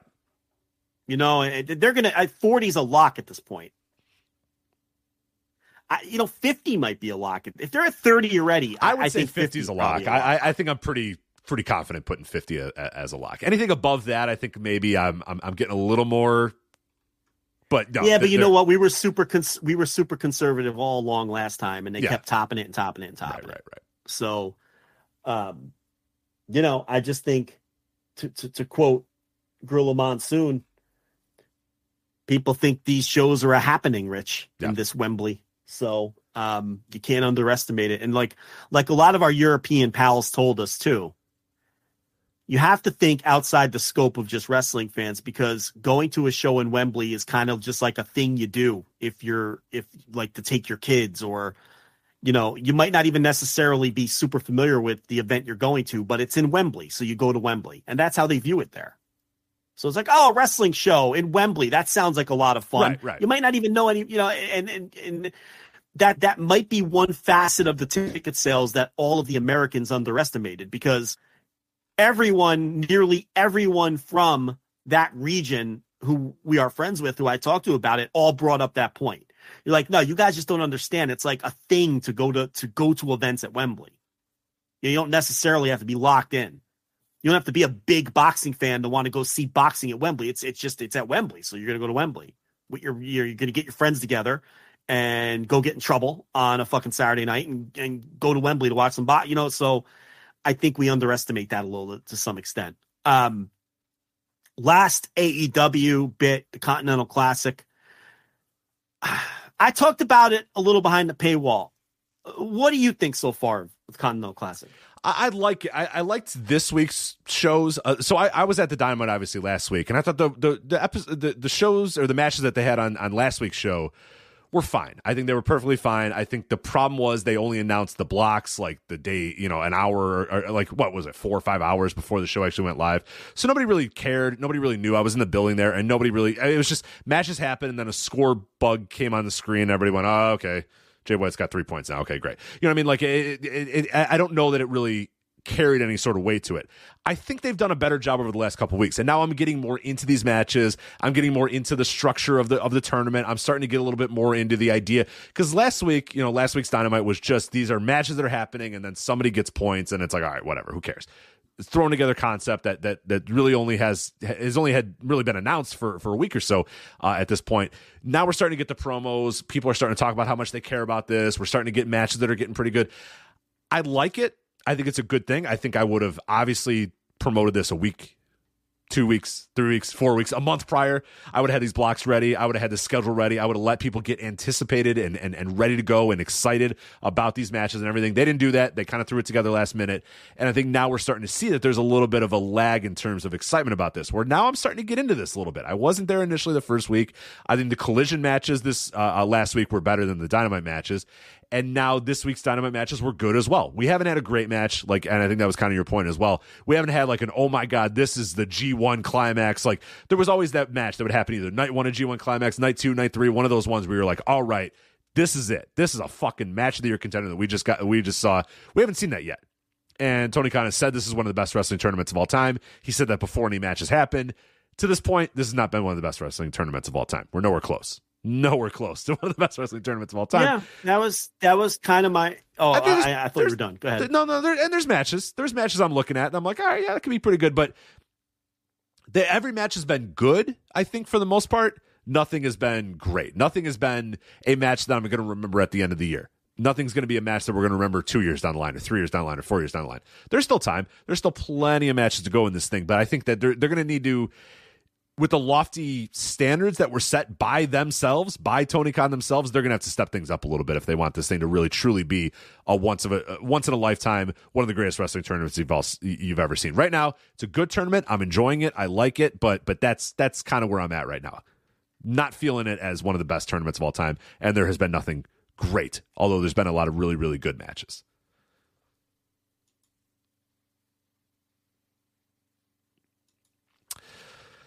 So that's Continental Classic. Joe, you have anything else on that? I believe Joe was on. Yeah, I mean, oh, there you go. Can you hear me? I got you now. Yeah, there you go. You were on mute, so now you're on here. Mute. So okay. Yep, you're good. You're good. Everyone's good. Yeah, I mean, I'm not going to do the whole thing. I have full thoughts behind the paywall. If people want to hear them on the Dynamite review, but it's a lot of what you just said. I've enjoyed it. I think that they've done a lot of good things presentation wise with the promos. The promos are great. And Danielson on this week's Dynamite was awesome. Him staring at the camera saying like, you think you're down and out, or Eddie Kingston talking about his injuries. Well, I got a broken orbital bone, but I don't give a shit because I'm coming in here and I'm going to try to win this thing. They're starting to get there. Again, all this stuff would have been, and we've done this before and I don't want to do it again, this all would have been really, really good to have for the last month. Is guys cutting promos. Moxley talking about how important this is. Eddie talking about how important this is. Brian talking about how important this is. Daniel Garcia talking about how important this is. John, Jay White talking about this. Rude. They had why is this thing thrown together in 2 weeks? Why do we only know the blocks a couple of hours before the show starts? Like, you know what I mean? Like, they could have really, because I think they did a disservice to this tournament, because I think it's a good tournament. I think the guys that are in it are good. I think the guys, everybody has the right heart. Everybody has the right heart in this thing, but it's like we're doing it now as the tournament's going on. We're starting to build anticipation as opposed to doing it 2 weeks, 3 weeks, 4 weeks prior, building anticipation for this tournament starting. But that's just AEW. That's just what they do. That's just wrestling now, Joe, I guess, is that we don't announce shit until hours before the show starts. And now we're catching up with the promos and the intrigue and the excitement of this tournament, as opposed to going in, getting excited about it, where we had almost nothing when it first started, and now we're starting to get there a little bit. We're starting a little bit, creeping up there a little bit. I just think it's missing something. It just doesn't feel special, and I think what it's missing is we have not had a great match, and there have not been great matches, and this thing is going to need great matches at some point to get over the hump and be something that is consuming the interest of wrestling fans, the way the G1 does when that's going on, and it just totally consumes the interest of New Japan fans. There've been good matches. For the most part, there's been one or two nothing matches, but for the most part, all of the matches have been good. Very good, even in some cases. There have been no great matches. There is no water cooler match. There's no, I don't know who you're talking to at the water cooler at work about AEW wrestling, but you get the idea here. Well, that's where I talk about Yeet and Jey Uso at the water cooler, but yeah, nobody talks about AEW at the water cooler. So unfortunately. Yeah, the point is there's been no great match that has consumed the wrestling conversation for a day and a half. Where, oh my God, did you see that Continental Classic match? That's going to be on my match of the year list. People debating whether it's 5 stars. And I'm sorry, but that's the bar that they set. I know Tony Khan's a promoter and he promotes, but he said this was going to be one of the greatest tournaments of all time. Rich, he may have even said that we need to put our money where our fucking mouths are if we want to see great wrestling. He may have. You know, and now, again, the theme of my review this week, show, don't tell. Show us now. I'm showing up every Wednesday and Saturday like you asked me to. And you're giving me some fine 3.5-star matches. Where's the great matches, Rich? Where are they? That's what this thing is missing. And there might be 5 coming. There's 33 matches in this thing, and we've seen like 8 of them, right? But it's time now.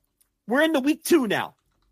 We're in night 4 of the G1, if you want to look at it that way. Going in Saturday is night 4 of the Continental Classic, right? If you want to look at it that way, we haven't had a great match yet. If this was a G1, people would be all over it. And you're basically modeling this after the Champion Carnival and the G1. We need great matches. We need memorable matches. We need moments that we will never forget. And we have not gotten any of that yet. And that's what this thing is missing. And I have enjoyed it, but I can't sit here and tell you that, are you frothing at the mouth for Saturday? I'm not. No. And for it to get to that level, it's going to need some great matches and some great moments, and it needs to create. And listen, this is the first one. How did they not come out of the gate? The first match in this thing should have been whoever you picked to go out there. My directive would have been, I want you to go out there and try to have the match of your life, create some buzz, give me a match of the year. You tell me how much time you need. And I would have sent them out there because you need to That's come why I out bought of a the ticket gate. to that show last week. I fully intended to skip the Thanksgiving show on Dynamite. And I usually go to that show no matter what, but I fully intended to skip it. When they announced the Continental Classic, I had that idea that, okay, if this is the opener of the Continental Classic, in my mind, if you are telling me this is going to be one of the greatest wrestling tournaments of all time, that first match out of the gates, that show, that Dynamite opens up with a match that starts the tournament, and it's going to be a fucking one of the best things you've ever. You're going to tell those guys, we're starting this new tournament. Go out there, empty the tank. Give me everything you have in that match. Let's do it. I got Swerve and Jay Lethal, which was a perfectly okay match, a perfectly decent professional wrestling match between 2 professional wrestlers. I did not get that, and I have not gotten that just yet. I have not gotten that match that you're talking about. They opened this thing up with a 3.25-star match with a guy who's not going to score any points. Lethal's there to eat pins. Yeah. And I'm not putting Jay Lethal down. We know how these tournaments work. Someone's there to lose. But that's what they came out with, a 3.25-star match with the guy that's not going to win. You should have picked your 2 best workers to have the first match of this tournament, and you should have told them to go out there and have the best match humanly possible that they could deliver to get everyone's attention and say, holy shit, this thing is going to be great. And they didn't do that. And you only have one chance to make a first impression. And now we're headed into night 4 of the C2, and we still haven't had a great match. That's the one thing it's missing. So for me, it's a nice little tournament so far. Oh, yeah, I enjoy like it. I'm glad they're doing it. I like the promos. Yeah. But it's not consuming my attention because it hasn't been good enough to do that. So anyway, we keep an eye on it. Do you want to skip the Wrestling Observer stuff? I mean, that's we really, fine. Yeah. I think if we do it, it has to be a drive-by with the amount of time we have. And I think it deserves more than that. So I think we should either put it on a show where we have more time, or we should paywall it or something. Right. I would like. I would like to give it more time too. Yeah, let's not do it during this show. If you must, I did write something at flagshippatreon.com last week about the 7 new entrants and a little bit of analysis about the ballot. If you want to get a written piece about that, but I think at some time, you and I have to either sit down and do a Patreon show or give it like an hour or so on the flagship. This is not the week. Too much else is going on. And hey, these 7 people that got in, or the 7 entrants that got in, the couple tag teams, they have gotten in. They'll get in a couple weeks too, so it's okay. You know what I mean? Like we can give it the time that it deserves. I don't want to. We can't shove it in here to the next 20 minutes of the show. All right, so World Tag League. I have not seen 1 second of this tour yet, so I can contribute nothing. Okay.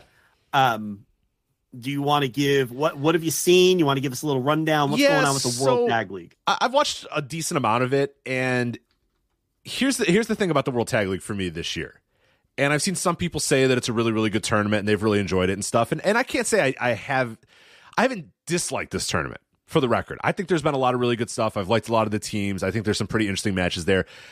It's got a lot of the same problems that New Japan has for me right now, where I just don't feel, you know what I mean? I watch these New Japan shows and they're done, and I click out of the window or I turn off my TV, and I'm just kind of like, yeah, I don't know, that's fine. I'm just kind of that way with New Japan right now. I don't know why. I just don't really have any sort of passion for it. It's just not really doing much for me.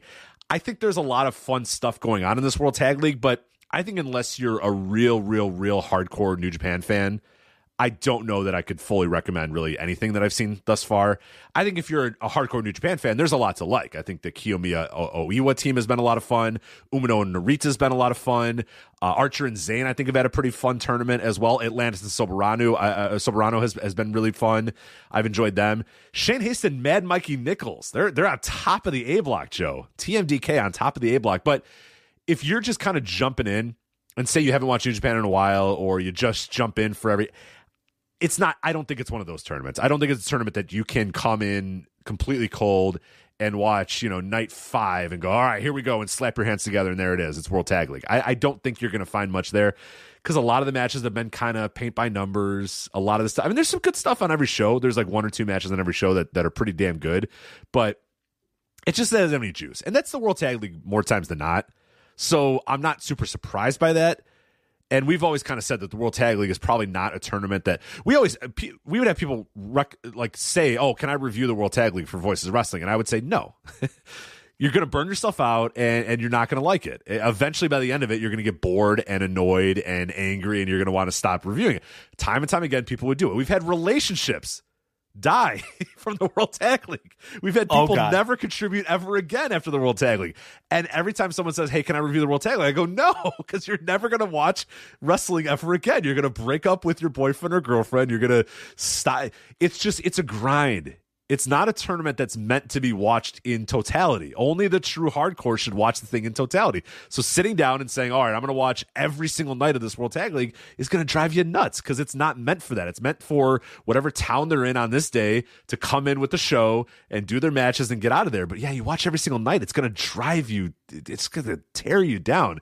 And I think I've tried to watch most of it, and I think that's kind of the vibe that I've gotten when it's over. It's like, there's stuff I like, there's teams I like, there's things I like about it, but ultimately it just it feels dry. It feels very dry, and that's kind of been a lot of New Japan stuff for me in 2023. I will say though, they did a draw, Goto and Yoshihashi versus Atlantis and Soberano, so that was 30-minute draw, which I enjoyed. So there's been little matches and there's been little teams that I've enjoyed, but I was going to ask you how Atlantis Jr. and Soberano Jr. have looked. They've been good. They've been really good. I've enjoyed them a lot, and those are guys that I really like. And they've added they add a lot of juice to the especially the B block, because the problem with the B block too, and this is why you can't watch everything, is there'll be a Bad Luck Fale and Jack Bonza match. And Joe, close your eyes. Bad Luck Fale and Jack Bonza. What do you think those matches look like?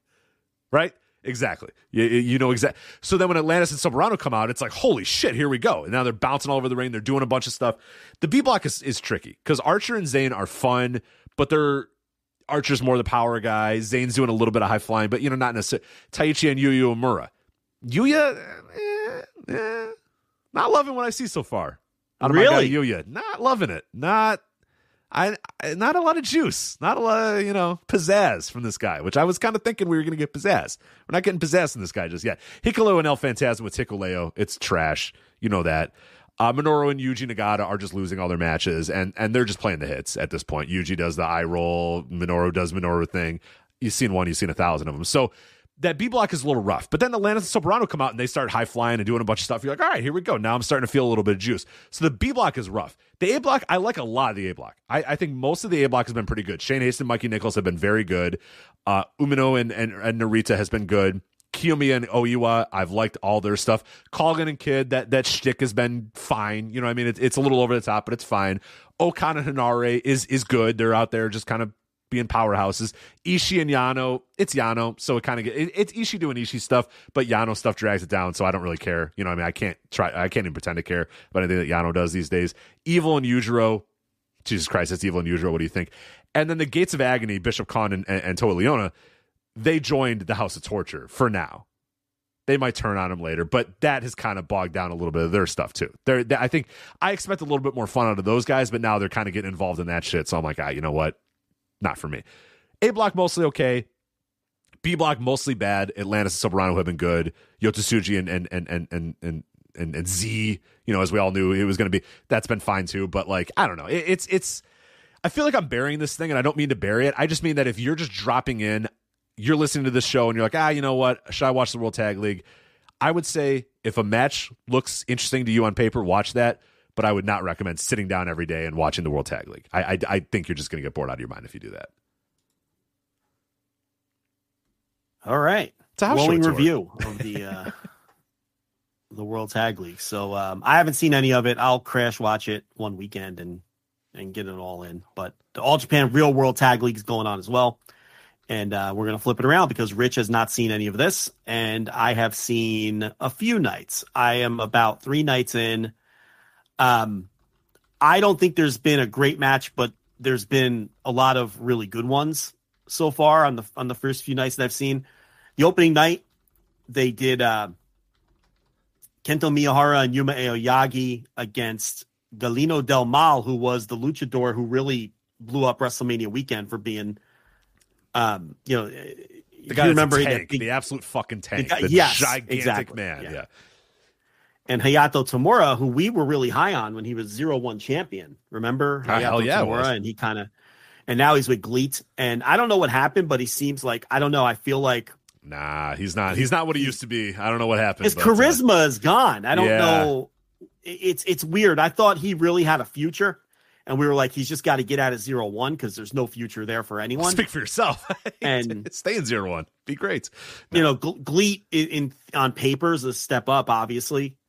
They've got more money behind them. They're more high profile, but he's almost like not even the same guy anymore. Like he just doesn't jump off the screen the way he used to. And maybe that's big fish, small pond syndrome and 0-1. I don't think it is though. I just think, I don't know. He doesn't have that. I don't feel the same way about him as I did when he was with 0-1. But, that was the main event of the first night. And, they drew 1,300 fans to Korakuen. All Japan is doing really good numbers. Sneaky draw right now. And people are not giving him credit. Yeah. And that was a really good match. And, I haven't gotten deep enough in the tournament. I'm still at the point where Nakajima is still doing the thing where he doesn't want to team with Hokuto Omori. And he's like kicking him and throwing him out of the ring. And I think, though, someone in the chat I think that they stopped that at some point in the tour, though. Like, he has accepted Omori as a partner. I haven't gotten far enough in the tour to where they started doing that, though. So he's still doing kind of this, I don't want to team with this guy thing.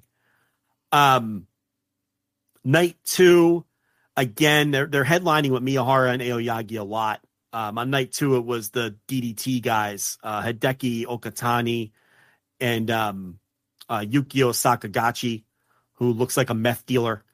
That was the main event on night 2. You know who he is, that DDT guy who looks like he hangs out with Chris Ridgway. Yes, he's been there forever. Yeah. So, again, that looks like a character in a video game. Yeah, I don't know. It just, I'm sure he's a nice guy. He looks like a He's guy probably, from a Yakuza video game, like a villain or whatever. Yeah, but yeah. it's like a low-level Yakuza guy. Yeah, He's like right. Like very early in the game, and you beat him up, and they're like, "Oh yeah, well you could beat him up, but what about me?" type of stuff. Yeah, it's like yeah. It's he peddles heroin on the street for the Yakuza. Yes, and they'll off him at any moment if he gets out of line.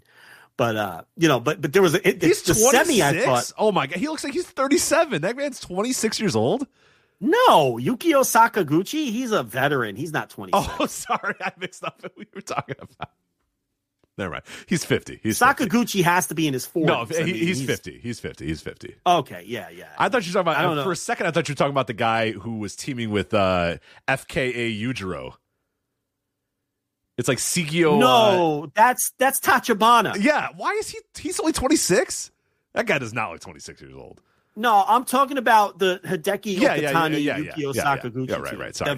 That's a veteran DDT team. No, I actually like him. I actually like him a little bit. He does pedal heroin. No, sure, I'm just talking about his look. Like, he's fine as a worker. I'm just talking about the way he looks. I was just describing him for the audience, Rich, giving the show a little color. But I will say, that in the background of the match that I was watching, I don't know what the hell's the date on this. I have it on the TV here. This is the 26th, so just a couple of days ago. He tapped out the Big House, Galeno Del Mar, and it looked really good. Yeah, that looked like a fun match. I didn't watch it like intently, obviously, because it was in the background, but it looked like a pretty fun match. Tomorrow and Del Mar against Sakaguchi and Okatani. So, anyway, carry on. Yeah. I thought a more interesting match on that second night was Hokuto Omori and Nakajima again, and they had a really cool match with Ryuki Honda and Yuma Anzai. Again, somewhere in the 3.5 range or something like that. It wasn't a great match. And remember, the Junior Battle of Glory is going on at the same time because that tournament is never strong enough to support its own tour, so they usually just fold it in. They had a big man battle on this show with the Saitos versus Cyrus and Ryan Davidson. If you're, a big men club and meat pervert, that was the semi-main event. It was exactly what you would expect. I really love the Cyrus promos. I love that guy's backstage comments. They do that deal. He's this big fat guy who kind of looks like if Bam Bam Bigelow just let himself go and just embraced it and shrunk 6 inches. And he has like a Southern accent. Yeah, and it's just great. so fun. I love the dynamic of Cyrus. He feels very much like a guy that Keiji Muto would have brought in like 2004 All Japan during the Pro Wrest Love era, where you're like, why is he booking this guy? You know what I mean? Like, he would team with like Chuck Palumbo or whatever, and you're like, all right, whatever, man. Sure. Yeah, I'm just all about Cyrus in New Japan. So let me see where I left off. That's the show. I only saw 2 shows. I'm 11/19 is the one I left off on, and from what I'm told, Miyahara and Aoyagi against Ryuki Honda and Yuma Anzai is arguably the best match of the tournament so far. And that's the main event of night 3. And I haven't seen it yet. And I think it ends in a draw. So I'm looking forward to that. I'll probably pound through the rest of these sometime tonight. For whatever reason, I chose to watch this tour instead of World Tag. I can't bring myself. You're probably better off. Honestly, you're probably better off. Yeah. I can't bring myself to do it. So I've only gotten through a couple nights. We did a poor job with this. We weren't really prepared. But the Aoyagi and Miyahara, the 2 matches I saw, I'm going to have to think about voting them tag team of the year, because I think that they had a really good title run. And if they continue to deliver in the tournament, and they're going to be in a position to do so because they're in all the main events, and they're in second place right now, so they're in the mix and everything too. They, at the end of the day, the tag team of the year it's thin this year. There's not a lot of places to turn if you're looking for tag team of the year. The Bucks are the Bucks. FTR probably has less great matches than you think. Mm-hmm. I think the Bucks have a lot less great matches this year than you might think too. And WWE, where are you going to turn? The Usos split up. Owens and Zayn split up. And you look at Japan. There's no New Japan team other than Catch 2-2. I think Catch 2-2, if you're going by match quality, they'd be a favorite as well. But if you're looking, if you're just looking for a combo, I mean, Miyahara and Aoyagi worked main events. Yeah.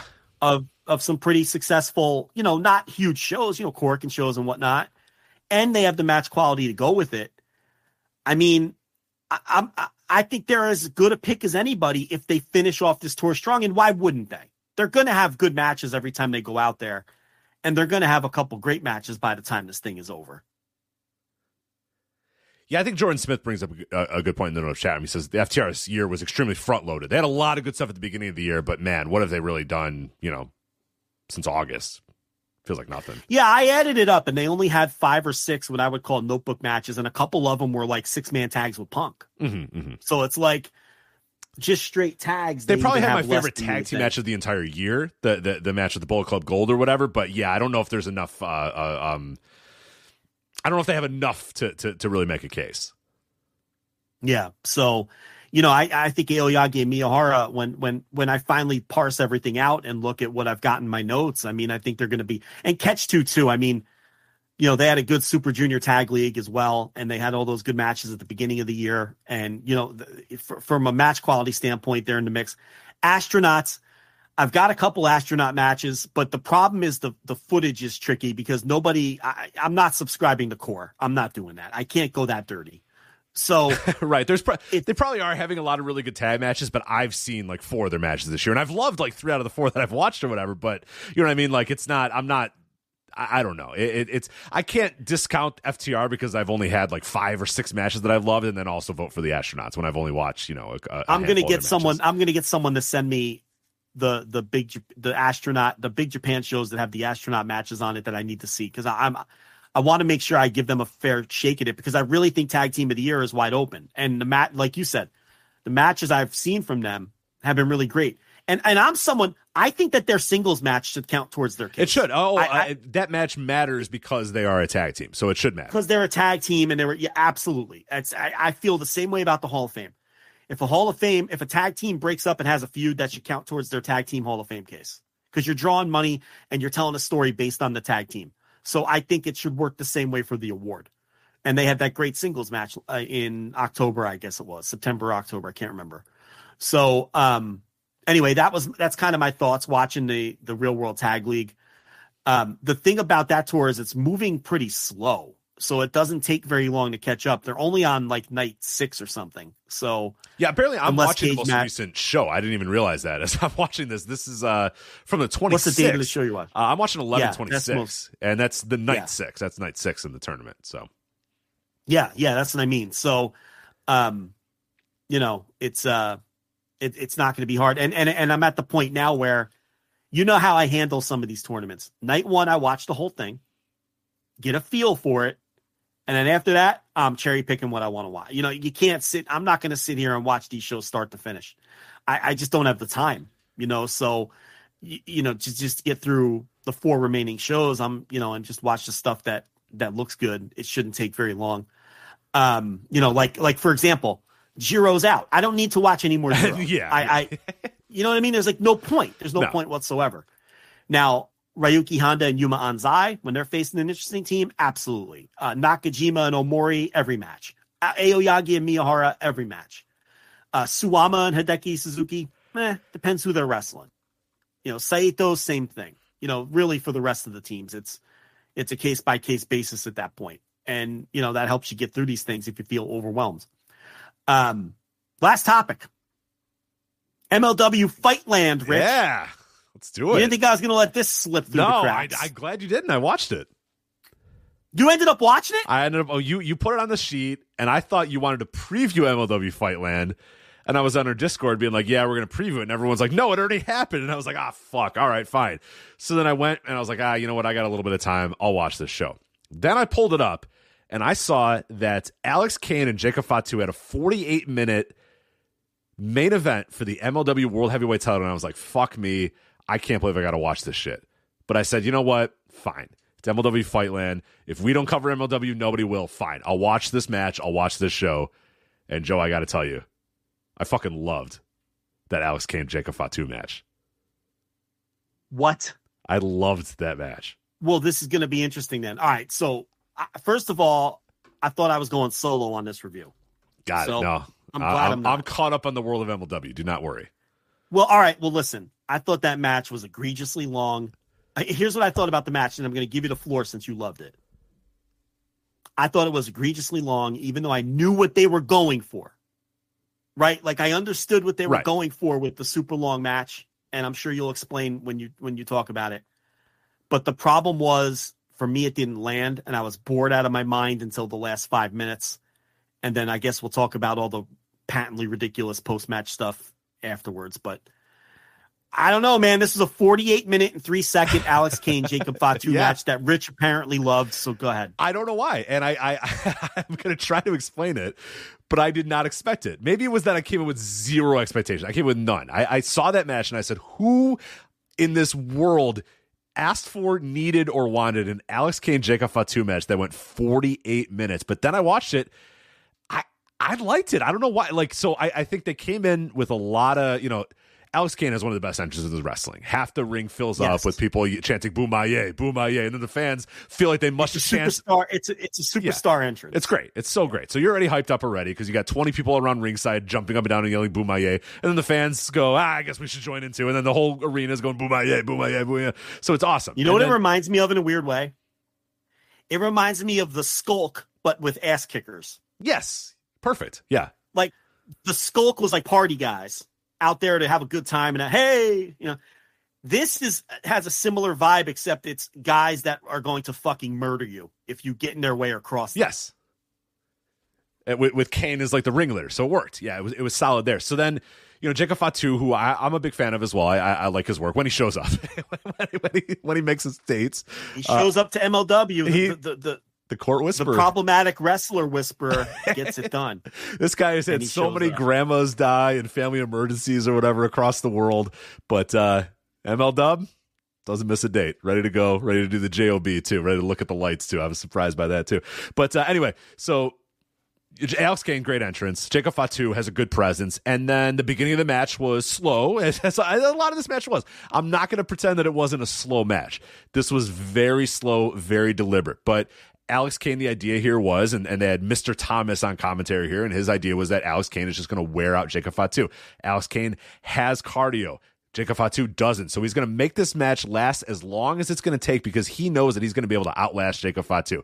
And Mr. Thomas keeps pointing it out. He goes, Alex Kane isn't dropping not a beat of sweat on this guy. Not a beat of sweat on him. He's ready to go. And he was right. They would zoom in on the camera, and Alex Kane wasn't sweating at all, and Jacob Fatu was breathing heavily. And that's sort of what the style of the beginning of the match was. So it was very slow, very deliberate. Alex Kane kind of slowly working him over. And then, they just kind of, I understand that it seems wild to tell you that a 40-minute match between Alex Kane and Jacob Fatu, but I thought that they timed out, because they would do a big spot, and then they would kind of chill for a little bit, then they would do a move or two, and then they would chill for a little bit, then they do a big spot, and it seems like that should be boring, and I agree. Normally, I would think that was boring. I don't know why. In this particular case, with these two guys, with these two bulls, it just kind of worked for me because it made sense that these two guys would throw everything at each other, that these two guys would work each other over for a little bit and then need a second to kind of rest and need a second to break or whatever. And then they did actually pretty creative table spots too. It just seems nuts in 2023 to have table spots. But you had a big table spot where Jacob Fatu put Alex Kane on a table, jumped from the top rope, which looks really cool when it's Jacob Fatu landing on Alex Kane over a table. That table fucking explodes. I thought the crowd was into the match the entire time. I thought the commentary was actually pretty good, which I did not believe I would say with a Joe Dombrowski and Matt Stryker commentary team. But that was really good. I like Dombrowski's good. Stryker, obviously not very good. But I don't know. It's just like, it hit me on the right level with these two big meatball dudes just throwing bombs at one another every so often. And it wasn't overdone. There wasn't a ton of kickouts. It was just like these guys were just working each other. I thought this match was going to feel egregiously long, and it just, for some reason, just never quite did. So I don't know. I'm surprised too. When it was done, I just said, did I like that match like a lot? Did I love that match? And I did. I don't know why. I can't exactly say what got into me on this particular day or this particular moment, but I think I just like these two guys. I think the guys did enough stuff in this match to make it feel like these guys were just beating on each other and working each other over and had a good style of this match. And it was a good big man beef beefy dude type of match or whatever, with just enough high spots and just enough table spots and just enough weapon spots to fill in the gaps. But I'll admit I was very surprised as well when I liked this match, but I really did, and I feel like I'm on an island, and I don't feel like anybody trusts me or believes me that I like this match. But I did. The story, like I said, I understood the story they were telling. I just didn't think it landed because I just thought it was boring. And the worst thing a match can be is boring. So, it didn't work for me. I didn't think it was a terrible match. It was just, when you have 48 minutes and there's no doubt in my mind that if they cut 15 minutes off this match, it would be even better. Can you tell the same story though at 30 minutes? And probably not. And that's the thing. I think it was all about the story of perseverance and fighting, and the idea that Jacob Fatu trying to survive this and right. Jacob Fatu, who's now seeing himself losing this position that he had for so long as the top guy in MLW, and Alex Kane trying to say, I am now the top guy in this company, and Fatu fighting, and then Alex Kane not pinning this guy but submitting him, and them in commentary saying Jacob Fatu has barely been pinned and never submitted in this company. And now this guy is working him over and submitted him now. And these guys had to just lay it all out there and put it all on there. And now you definitively know that Alex Kane is the man in MLW. Yeah, and I say this every time we review MLW. They do a fantastic job at the top of their card, presenting their top guy. Whether it's Alex Kane now, whether it was Jacob Fatu at a different time, whether it was Hammerstone, whether it was Swerve Strickland, when they pick a guy and present him as a top guy, they do a superb job of that. They are great at convincing, at making their top guy truly look like the top guy. And there's another example. Now, the post-match stuff, it looks like we have all been worked, Rich Craich. Oh, man. As Hammerstone asked out of his MLW contract. Oh, they got us. Joe, they did. And you know what? I like when they get us. Work me. I'm begging these promoters to successfully work us because that's when wrestling is fun. The problem is I don't like the direction this went. So what Hammerstone did was he joined Mr. Saint Laurent's WTF group, World Titan Federation. World Titan Federation, yes, yeah. Which I'm sure is also... Get it, Joe? It's WTF. What the fuck? Do you get it? It's double meaning. Maybe went over your head a little, but it's double meaning there. World Titan Federation. The old double meaning. Yeah. So what they're doing is Mr. Saint Laurent, who I believe is the booker of MLW. I believe that is true, yes. They're doing a gimmick where they are an invading promotion. Very unique concept in pro wrestling. So, never been done before. The members of this group include Matt Cardona and now Hammerstone and who else is in the... There was some guy that came out and they went, that guy's huge! And then they never said who the guy was, and I don't even know who it was. But I recognized the guy, but who was that? I thought it was Hammerstone with a haircut at first, and then... But who was that guy? And I'm like, that's not Hammerstone, because then the actual Hammerstone came out. So I don't know. We need the Swink in here. He probably knows who he is. Is he in the chat tonight? I don't even know. I don't know if he is. But, I don't know if he is.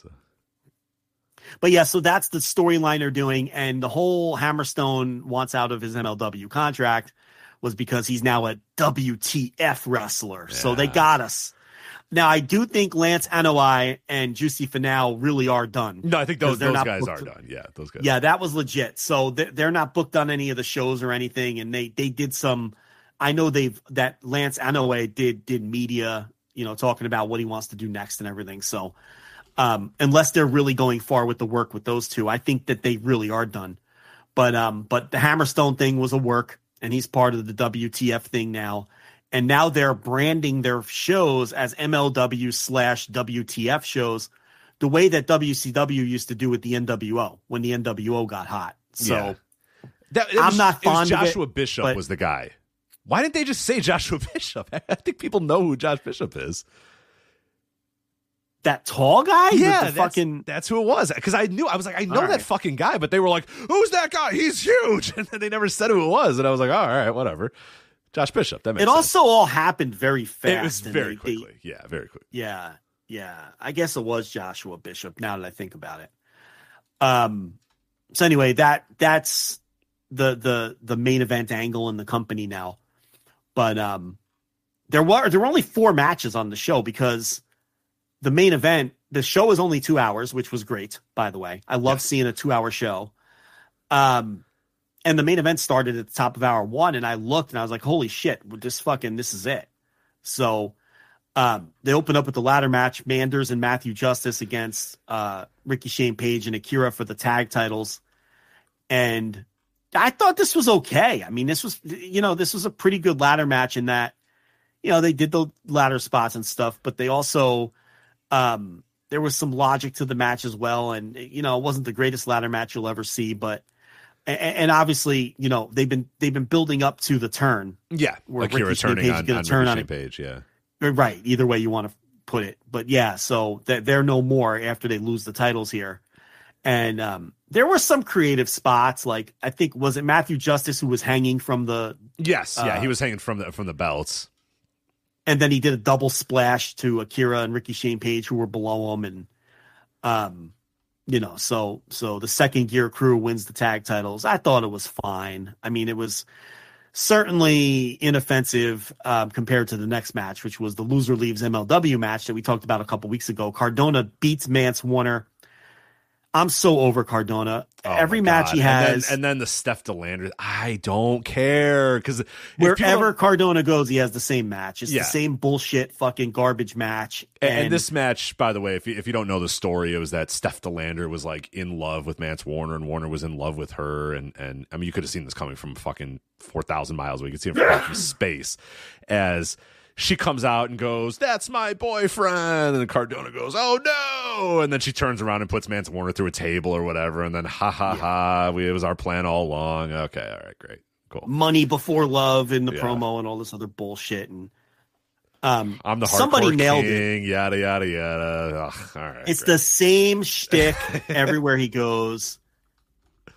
Is there evidence that he draws on these shows? I mean, ask Ad Billy thoughts. Remember, Ad Billy said he was the biggest draw he's had. He sells the most tickets, the most pay-per-views. So, and he said that with a bevy of empty seats behind both of them. Wow. But I mean, I don't know. I'm just so over this guy's shtick. I mean, good for him. I guess he's making a ton of money. I don't know, but I'm over it. But someone nailed it a couple weeks ago when we talked about this. And I forget who it was. It was someone in the chat, maybe. Mance Warner is going to come back as good brother number 3 again, right? Oh, for sure. He's not what he was doing in AAW. Yeah. So was it good brother number 2 or good brother number 3? He was a good brother number. I him. forget which one it was, but I would assume that he comes back in some form or fashion with the mask and the exact same gear that he wears as Mance Warner. Yes, which is hilarious. It's like the the Midnight Rider deal. And none of the fans bought in that this was actually Mance Warner's last match, and even commentary was just like, whatever. You know what I mean? Like Dombrowski was trying to sell it. It was like, this is a moment. Oh my god, we're never going to see Mance Warner ever again. And Stryker's like, whatever. He didn't seem to sell it. So yeah, I would assume that he's coming back. I don't think he's imminently due to arrive at the Performance Center or AEW anytime soon. So Mascara Dorada and Ichiban defeat Cavernario and Rocky Romero. I thought this was the best match on the show. You probably I like the main event a little bit better, but this is close number 2 for me. Yes, I like this match. I thought this was the best match on the show because I didn't really like the main event that much. So, but it's that MLW thing where I think everyone works at about 70%, right? Like good workers come to MLW and they give you 80% of what they can do, whereas, because it's MLW, and it's just always how it's been, so, but this was a good match, I don't know, maybe 3.25 stars or something. That's like fair. That. This, the baby faces win, and the commentary was trying to push the idea that Ichiban has like a 98% win percentage in the company or whatever it is. So it looks like, he might be in line for a push, whatever that might amount to here. There's reports that QT Marshall might be coming in here. We talked about QT before and I forgot to bring that up. So it was either Fightful or PW Insider, one of them. I can't remember which one. And I don't feel like looking it up right now, but so I'll just credit both of them. It wasn't Meltzer, but that MLW was interested in QT Marshall, or he was, or the other way around, or whatever it was. So we didn't bring that up earlier, but I mean, he would fit in here. I mean, their roster is awful right now. So it got real lean, real fast. Real lean, real honestly, fast. He wouldn't be like the worst thing. Like, look at the taping. Look at the pay-per-view. They're doing a paper. Look at this pay-per-view lineup coming up next week. Yeah, it's not. Ricky Shane Page versus Jimmy Lloyd.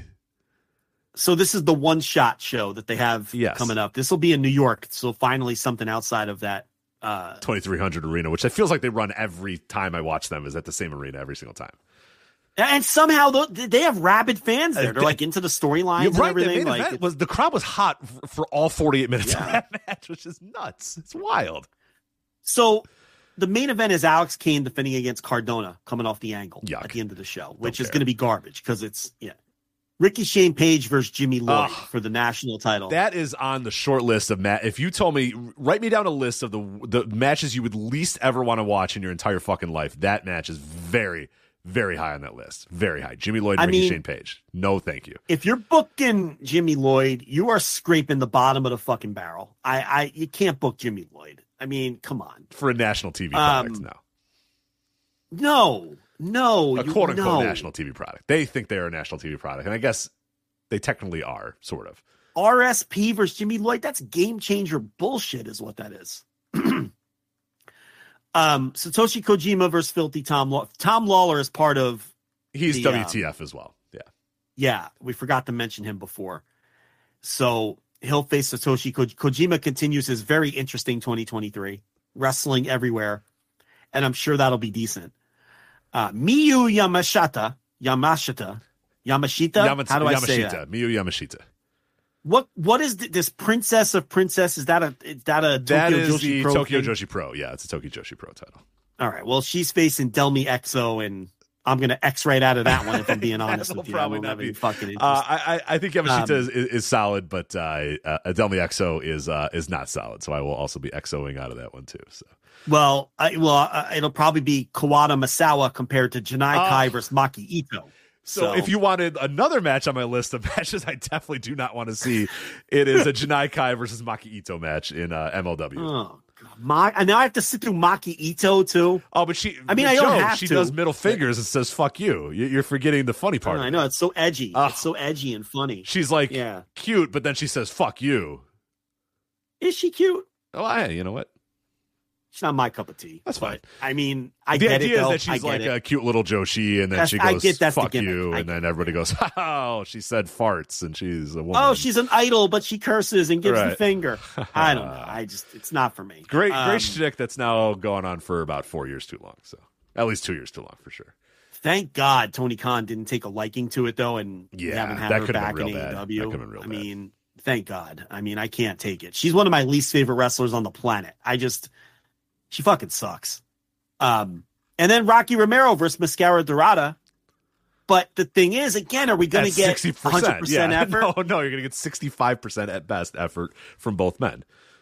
This is like, look, if this was the main event in Arena Mexico, you're going to be like, well, all right. Yeah, now we're cooking with gas. This is going to be phenomenal, right? Like, the floor is 4 stars, right? Like, But if this is like match number 3, it's probably at best the opener, or like you said, at best the third match on the show. At best the third match. Right, like whatever, like on MLW One Shot, following up on Maki Ito. I don't know what kind of it could be great. And it undoubtedly will be the best match on this show. It won't be great. It won't be great. Come on. It could be great. Could. We'll see. Here's what I'll say about Rocky Romero, the mover and shaker. He's getting these CMLL guys. He's getting eyes on them all over the place. And he's doing a nice job getting them into AEW, getting them into MLW, taking them all around. It's good business.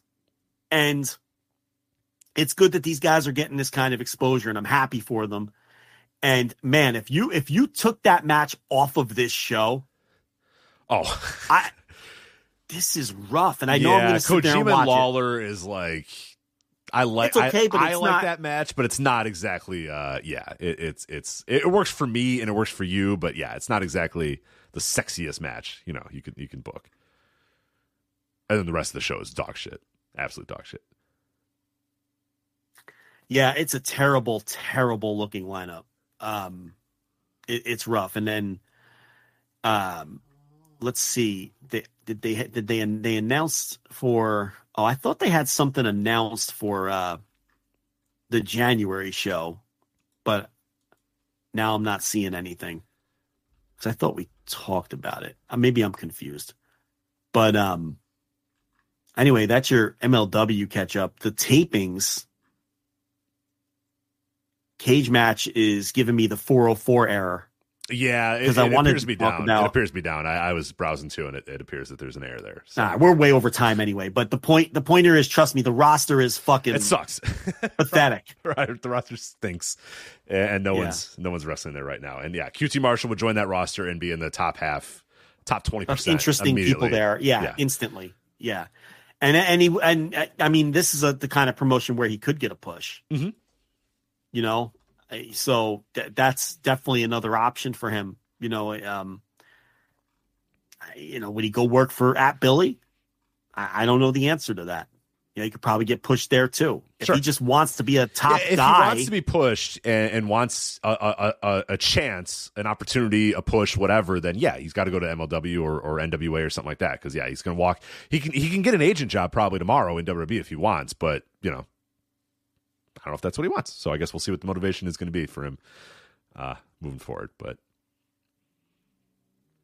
I think we're done. Yeah, we are done. So that is it for this episode of the Flagship Podcast. Again, voicesofwrestling.com/flagship merch is how you're going to be able to get the official The Notebook, Spiral Notebook, as well as other Flagship and Flagship Patreon merch. Again, voicesofwrestling.com/flagship merch. Make sure you subscribe to us at flagshippatreon.com. Patreon.com/Voices of Wrestling or voicesofwrestling.com/Patreon. Also go to voicesofwrestling.com for previews, reviews, columns of all this stuff that we have talked about today. That is it for us.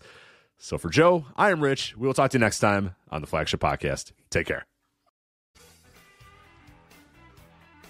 Hello, Voices of Wrestling listener. Dave Ryan here. Have you ever wondered to yourself, how many hidden gems are hidden away inside the last years of World Championship Wrestling? Have you ever asked yourself how many tenuous gags can be made about the name Mike Enos? And have you ever thought about what it sounds like for two Irishmen to interpret a very chaotic company through its B-show? The answers to all this and more are just a click away. Check out Days of Thunder every second Thursday on the Voices of Wrestling Podcast Network.